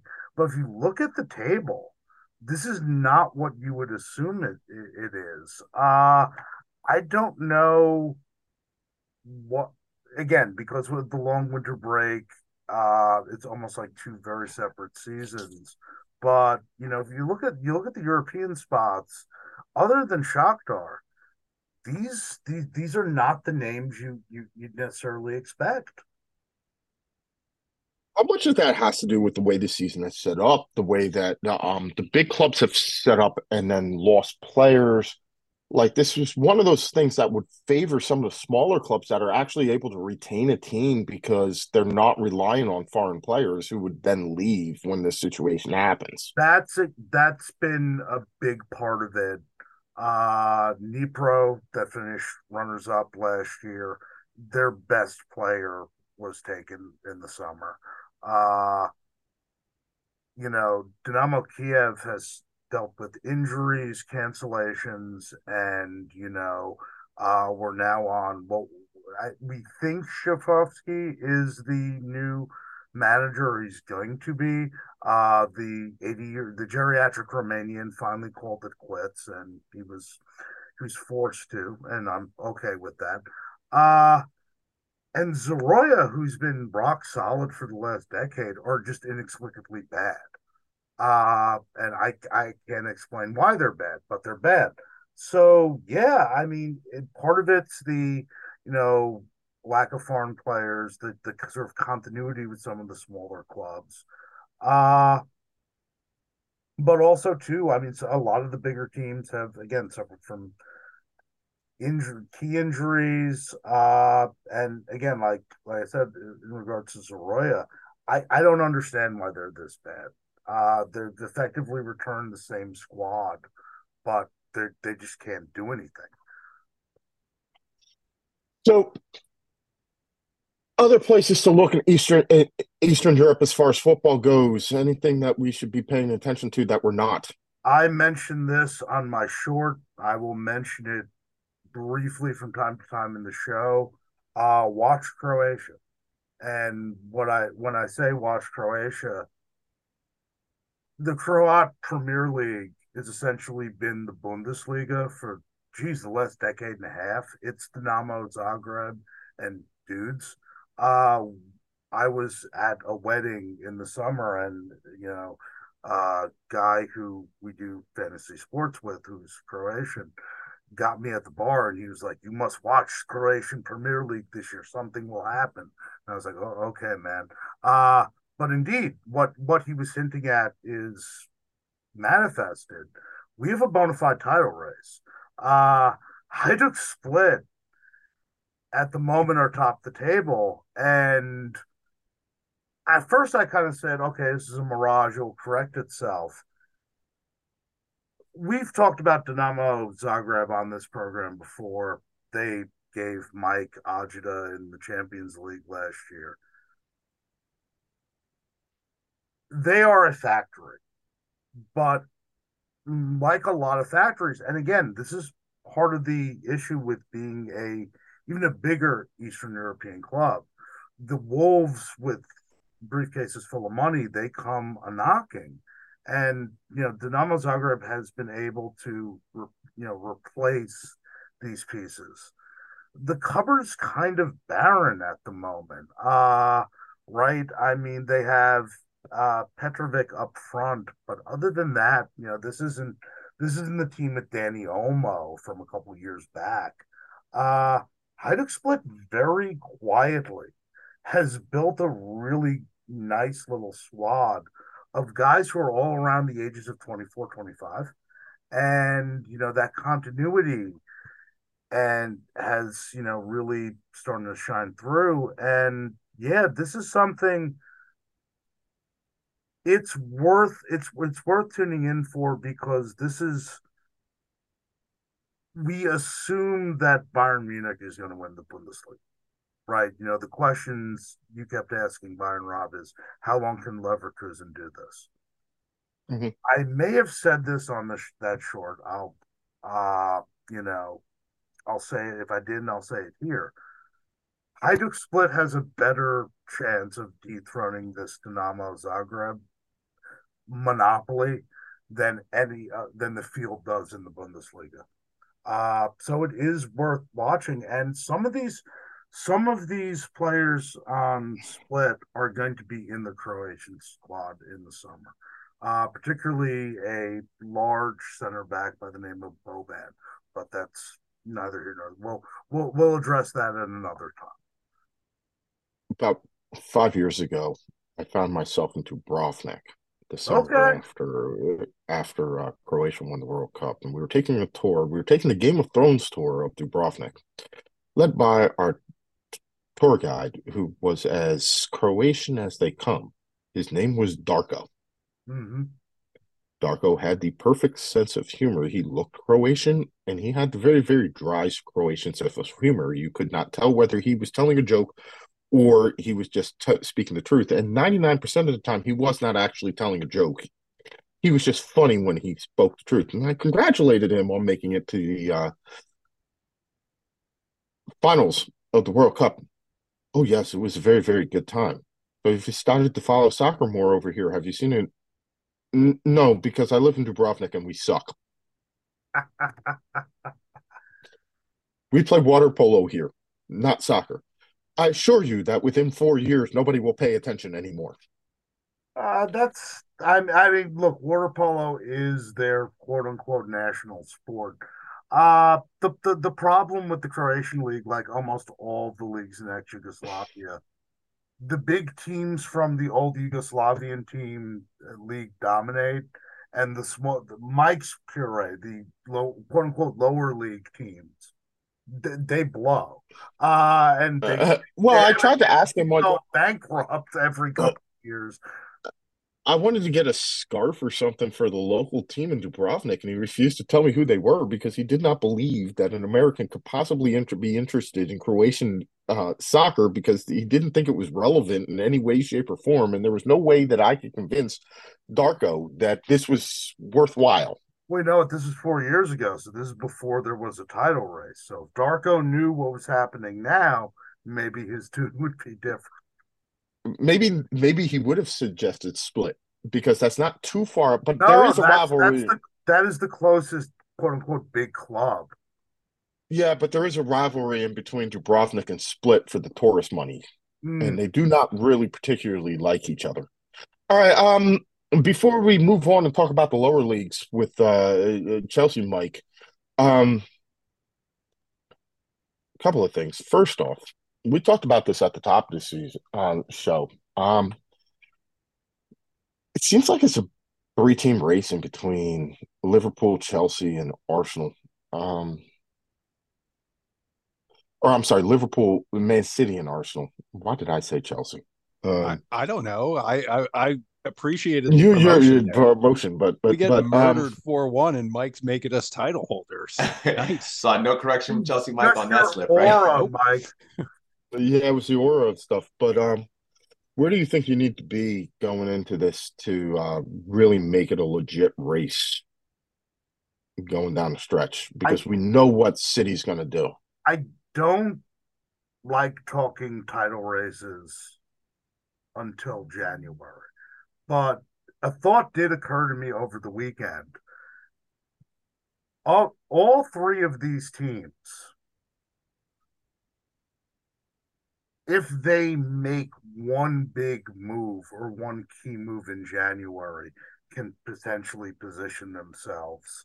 As crazy as it sounds, City, and this was apparent uh, on Saturday, they actually need another midfielder. Kovacic is a dead person. Uh, Matheus Nunez exists, but I think he exists as a concept. I forgot he was on that team. Uh, they need something, and Pep's afraid to play Calvin Phillips. They need another eight kind of six sort of guy.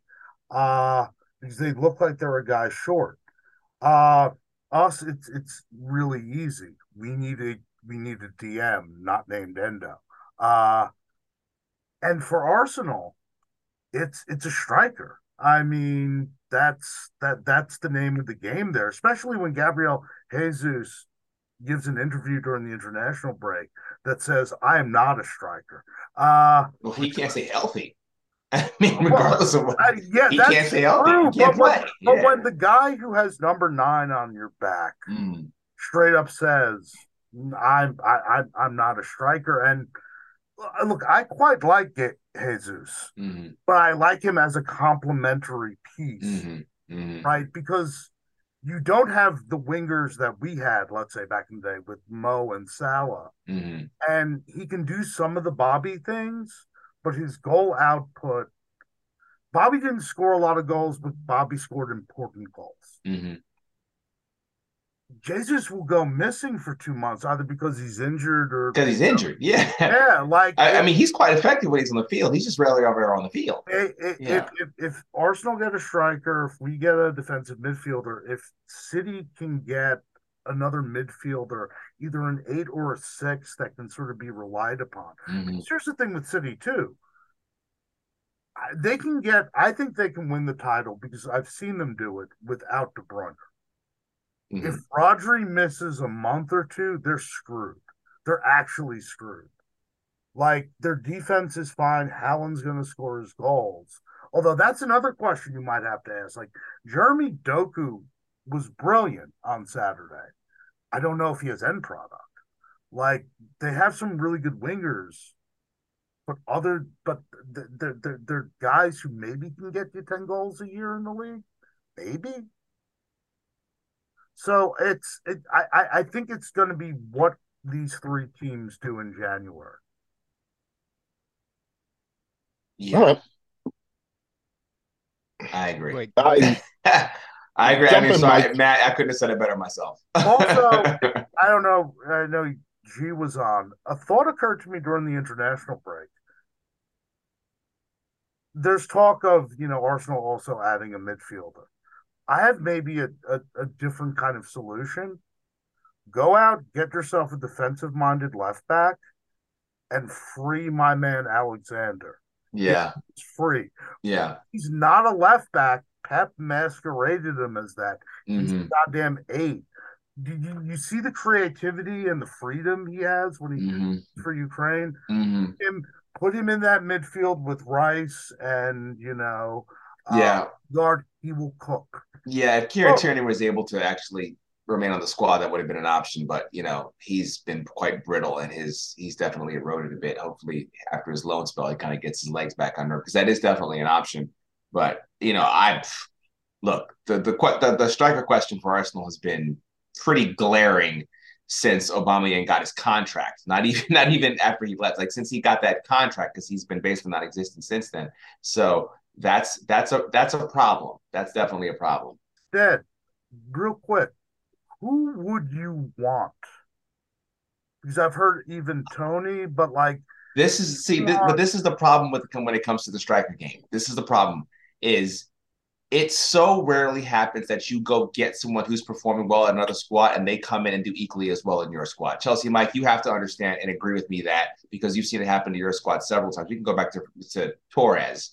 And so you go get that guy who's doing somewhere else, and he comes to your squad and just doesn't do it anymore. And that happens very, very, very often. What I wish would happen was if Arsenal had the ability to actually grow one and have one come through their ranks and actually able to build up in cup games and stuff like that and be placed there. I applaud what they're trying to do with Eddie Nketiah. I don't know. I think you're kind of seeing his ceiling, because he just doesn't have the skill. I think he's just not quite that good. He'd make a fantastic striker on a team that's probably going to finish mid-table.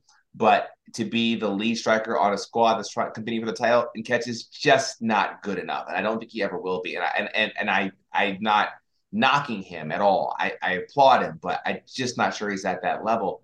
And I'm not saying he can't get there. It just looks pretty bleak. And so, as far as who would I go get, I have no idea. I have no idea, because the likelihood that someone's going to come in that respect, as you go buy him, you go spend £100 million. And you bring him in, and he's going to come in, and he's going to perform. There's 2, 3 guys in the world that are capable of doing that, and they're going to cost you £200 million. So I don't know. I would love to see if Arsenal's wingers can do a bit more of what Sadio Mane and Mo Salah were able to do for Liverpool. I would like to see something like that. But how is that going to happen? I mean, yeah, Martinelli and Saka played great. Martinelli, though, he likes to fall over. He likes to get hurt because he falls over too much. He needs to stay on his feet. And Saka's getting played too much. he's logging too many minutes. So Also, But there are multiple teams here amongst all of us who all need strikers. Improving goal scorers are probably the most expensive thing, like that's what I was just strikers. talking about. But Matt, finish your point. No, Finish your I point. heard you. No, but Matt, you're about to say something. Finish your point. this is a segue, but you bring up Marnelli jogged it, and this applies, by the way, for all of our teams. Don't schedule early Saturday matches after international break. And it really shows with all the Latin American guys. Yeah, Literally, it's a long flight. watching It's the a long Liverpool flight. City match and those other matches on Saturday, all the Latin American guys look like trash because they were half asleep. Mm-hmm. Now, why is it that Liverpool seems to be the only side that has a problem playing in the 12:30, 7:30 games? Hey, Chelsea Mike, that's a great question. They love to schedule us there, though. They And do. They love I'm not scheduling saying you any there. kind of conspiracy theories, but it really is. Also, by the way, and I wish we had London Sean on. I had someone explain to me the rationale about how they schedule these matches and what's on British television and what isn't available. Yeah, the 10 a.m. matches here are not on British TV. And the rationale is antiquated, to say the least. Look, as the lower ridiculous. league, It's ridiculous, and it dates back to 1960. It's Yeah, ridiculous. I want to point this out. As the lower league commentator here, I actually like it because it gives you an excuse to go watch your lower league side, your local side your down the neighborhood table, team. Yeah. which all play. But nobody does that. Now, I'm going to point this out. lots of people go Manchester watch- United at one point in time went 2.5 seasons without playing a fixture that started at 10 o'clock on a Saturday or at 1500 UK time on a Saturday.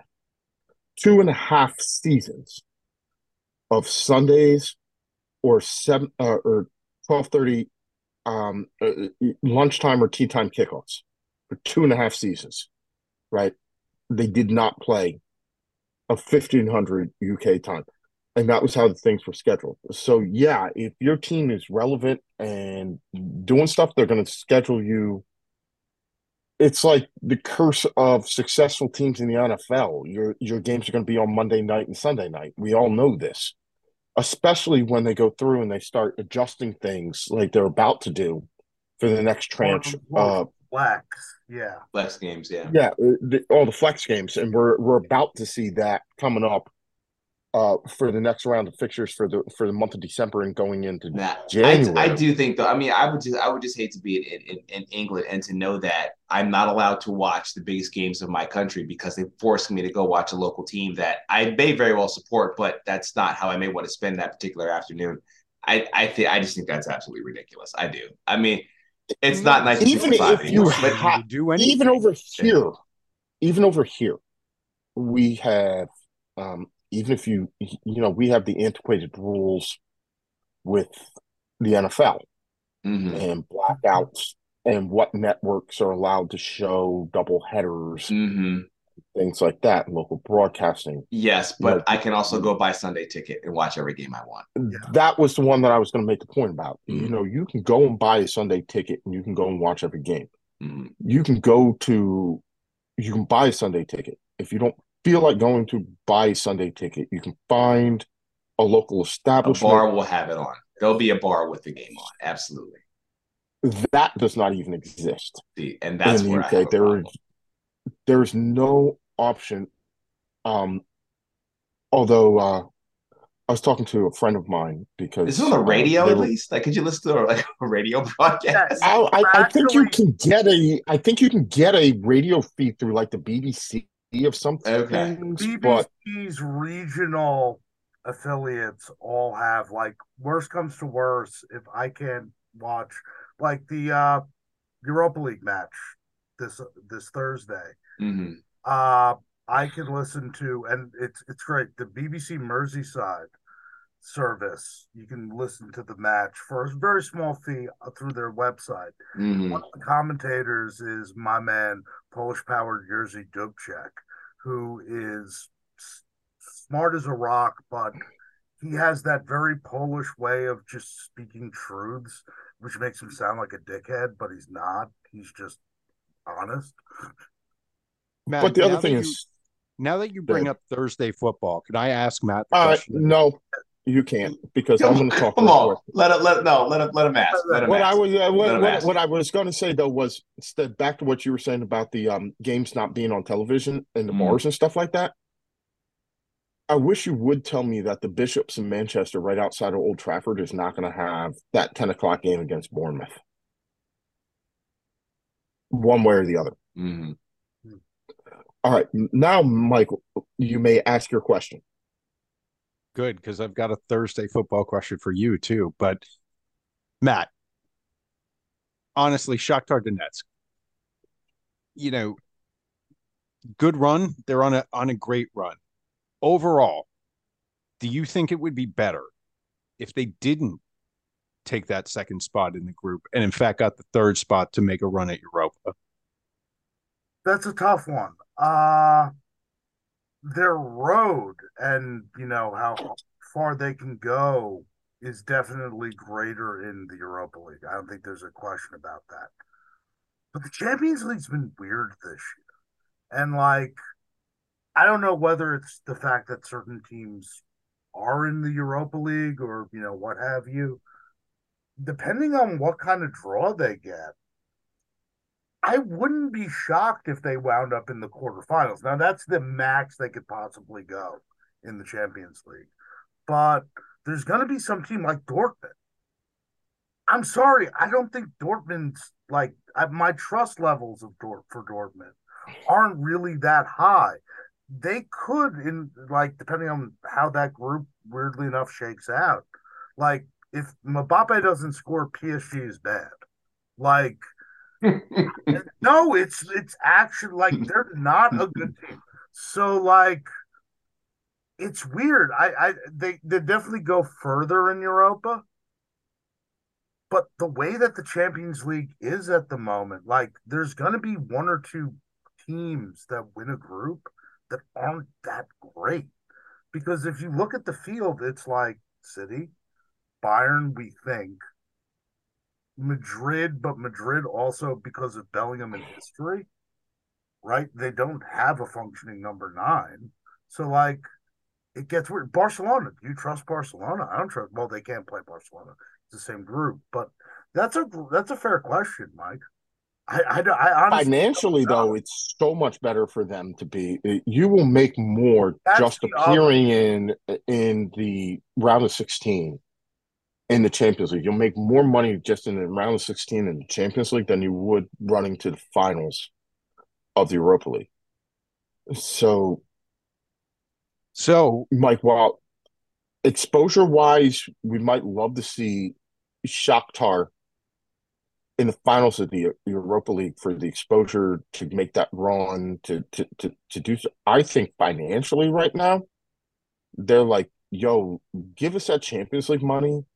If we make it to the quarterfinals, we're fine. But even if we go out in the round of 16, just give us that good Champions League knockout money for that one round, and we're good.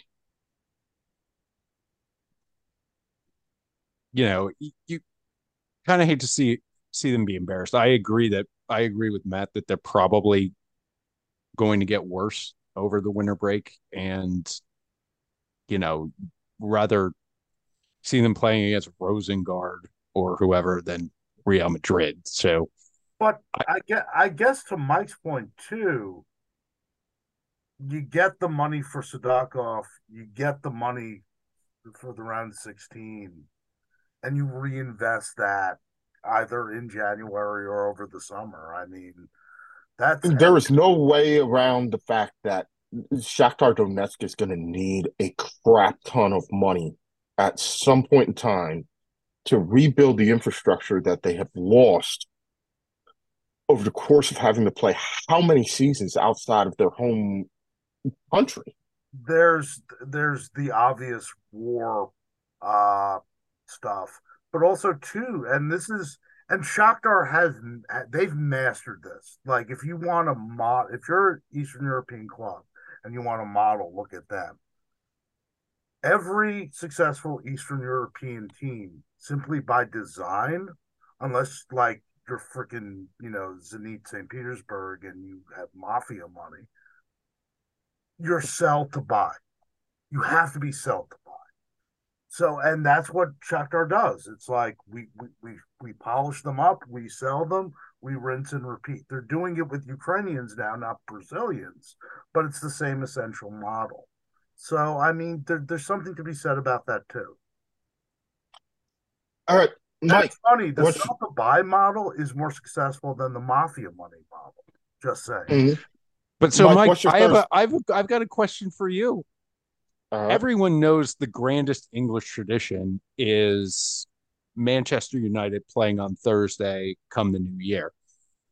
Is that going to happen? And if it doesn't, is that the biggest embarrassment in English football this year?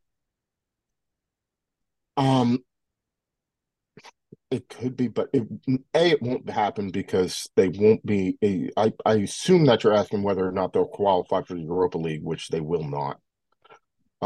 I am prepared to believe that these next two matches before the end of the year, the last two European matches that I'm going to see Manchester United play for about 18 months. Um, Meaning they're not going to play in Europe in the new year, and they're not likely to qualify for Europe in 2024, 2025, right? So I have no expectations of seeing Manchester United play again in Europe after this December of 2023 until September, October I have a of question here though, because like, isn't it five Champions League spots now? So like, where does the Conference League cut off at? Like, can they Conference League? it doesn't cut off any lower. Okay, And even if it did, I still don't think they're going to make it. Like, I okay. just do not believe that Manchester United will play in Europe in 2024 at all. And I don't think that we will see Manchester United full stop in Europe at any point in time before September, October of the year 2025. Right. So that's what I'm saying. I'm thinking that it's going to be at least 18 months before we see them in Europe. So, yeah, you got that one. Um, Well, but enjoy the as freedom, Mike. of I what? I'm living the dream over here. I'm productive at work. I, I go to the gym Well, after. There's part no of midweek burdens for me there's to. no midweek burdens, but I mean, part of my problem is that a significant portion of my midweek wardrobe is based on being able to wear red and black to school when Manchester United plays. So that's going to be kind of screwy because I'm not going to have any clothes to wear anymore. Um, Although it is going to save me a lot of time and heartache in meetings because I won't be preoccupied with what they're doing. The fact of the matter is, um, this was as good as I have seen Manchester United play on Sunday. And I don't know how long, right?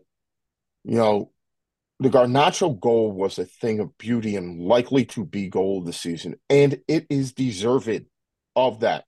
I can't tell you how many times I've seen somebody go up for a bicycle kick and it ends up in row Z. You're twice as likely to put it in the stands as you are to put it in the back of the net. He did that. They go into an absolute cauldron where everybody was favoring Everton to just beat the brakes off of them because they're not a consistent team and they're crap on the road.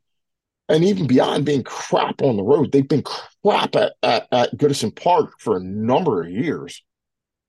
And they go in there and they actually win 3-0. And it's the first time that they've won by multiple goals in a Premier League match all season.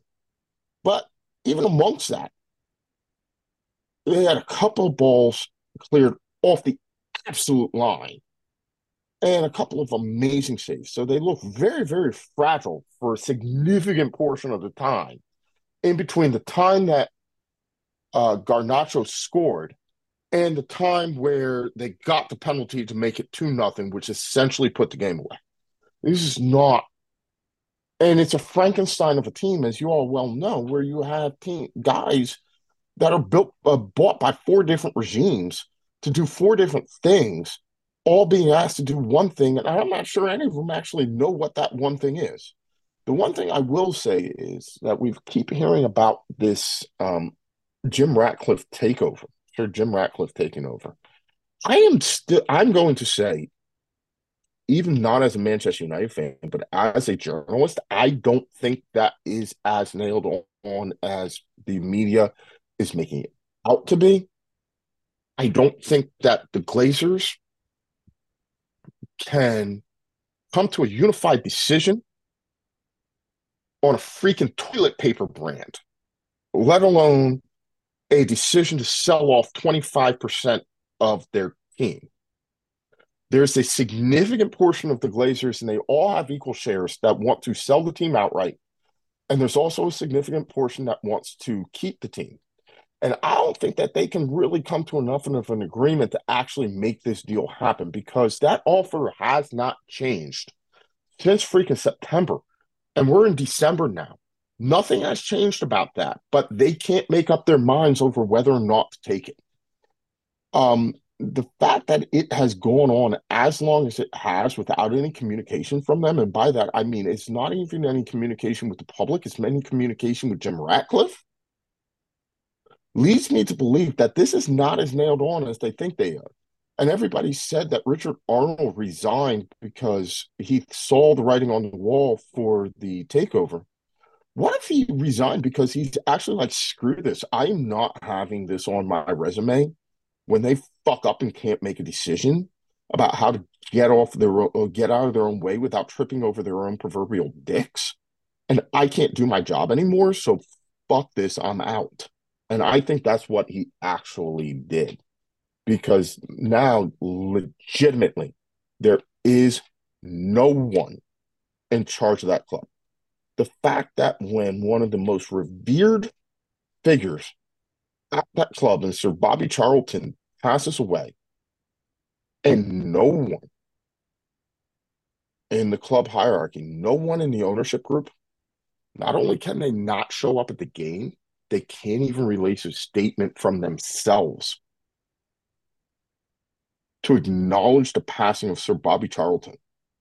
They can't even release a statement from themselves to acknowledge the passing of Sir Alex Ferguson's wife. Like, if you're the ownership of this club, you should have some knowledge of what these people mean. And you're not even able to put in your own words condolences and grief. You leave it on Eric Ten Hag's desk to deal with, because you can't come up with thinking of telling someone in your communications department, hey, put together something for me to say that I can put out on social media. They didn't even do that. Like, how bush league can you possibly get? All right. Well, that's all I have to say. Good job. We won. We're going to get absolutely housed in Istanbul tomorrow. It's going to be a freaking bloodbath. Yeah, housed by Galatasaray, Old Trafford, and Galatasaray hasn't lost a game in Europe, in Istanbul, out of Turk in like 3 years. What makes you think that this sorry Manchester United team, without Casemiro and without Marcus Rashford, can go in and beat them? That's the end of the Champions League for us. He again in 2005. So, Mike, I've got to wrap the show up. So give me the haps from the lower league so I can do that. Yeah, I mean, no problem. Obviously, Leicester still look good. Your boys at Ipswich sticking around, aren't they? Loss over the weekend, but Uh, they're still 7 points clear in the automatic promotion spot. Um, their resilience has been pretty, pretty unexpected, I think. I don't think that with the teams that have just made the drop, you know, leads, um, especially, I don't think a lot of people really perceived Ipswich to be a serious contender, but they are. If they can keep this up, they'll be in the Premier League. But one team I did want to talk about that we probably would never really otherwise is Reading. Reading last year were in playoff contention for a lot of the year. Certainly started out gangbusters in the championship. They fell quickly. They dropped down to League One. Now they're looking at a double drop, which again is a thing I don't think a lot of people would have expected.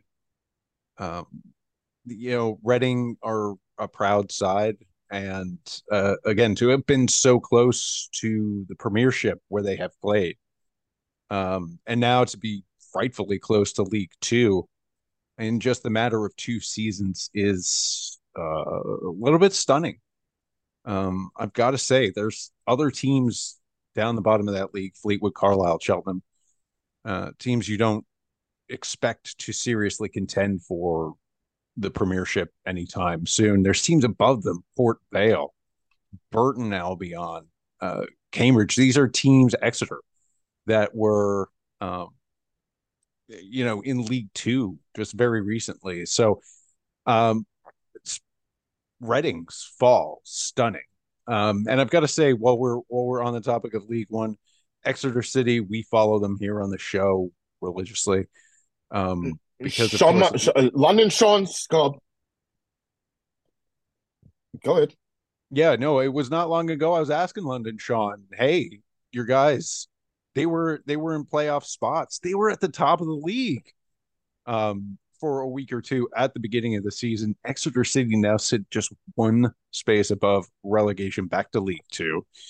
But that's what's great about lower league football. I mean, the winds of change blow very quickly, and they are very often blissful, but they're very often very cold. And the road up is heroic. We have Wrexham sitting in second place in League Two, primed to move up to League One and make that show forever. But at the same time, at the almost exact polar opposite, you've got Reading sitting there looking to replace them in League Two, and that's just ice cold. But Michael, if I could say one more thing, finish up the report.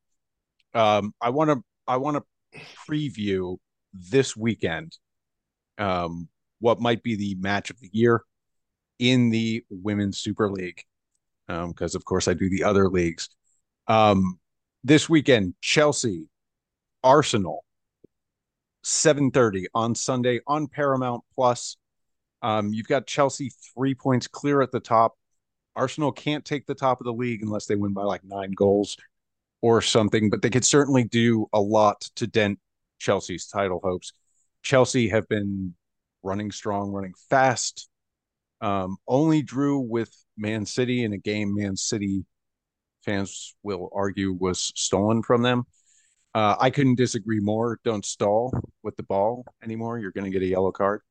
But Chelsea, Arsenal, for the top of the table, for the leg up on the title, 7:30 Paramount Plus this Sunday morning, Eastern time. All right, so we're going to leave it there. Gentlemen, it's been a lot of fun. The post-holiday edition of the Too Many Guys Soccer Show, complete with bathrobes, ascots, and a band of renown. So for Coach G and Celtic Cam, Bayern Rob, Professor Matt, Chelsea Mike, and especially producer Stead, I'm Mike. This has been the Too Many Guys Soccer Show. We did all right this week. We'll try and do better next week.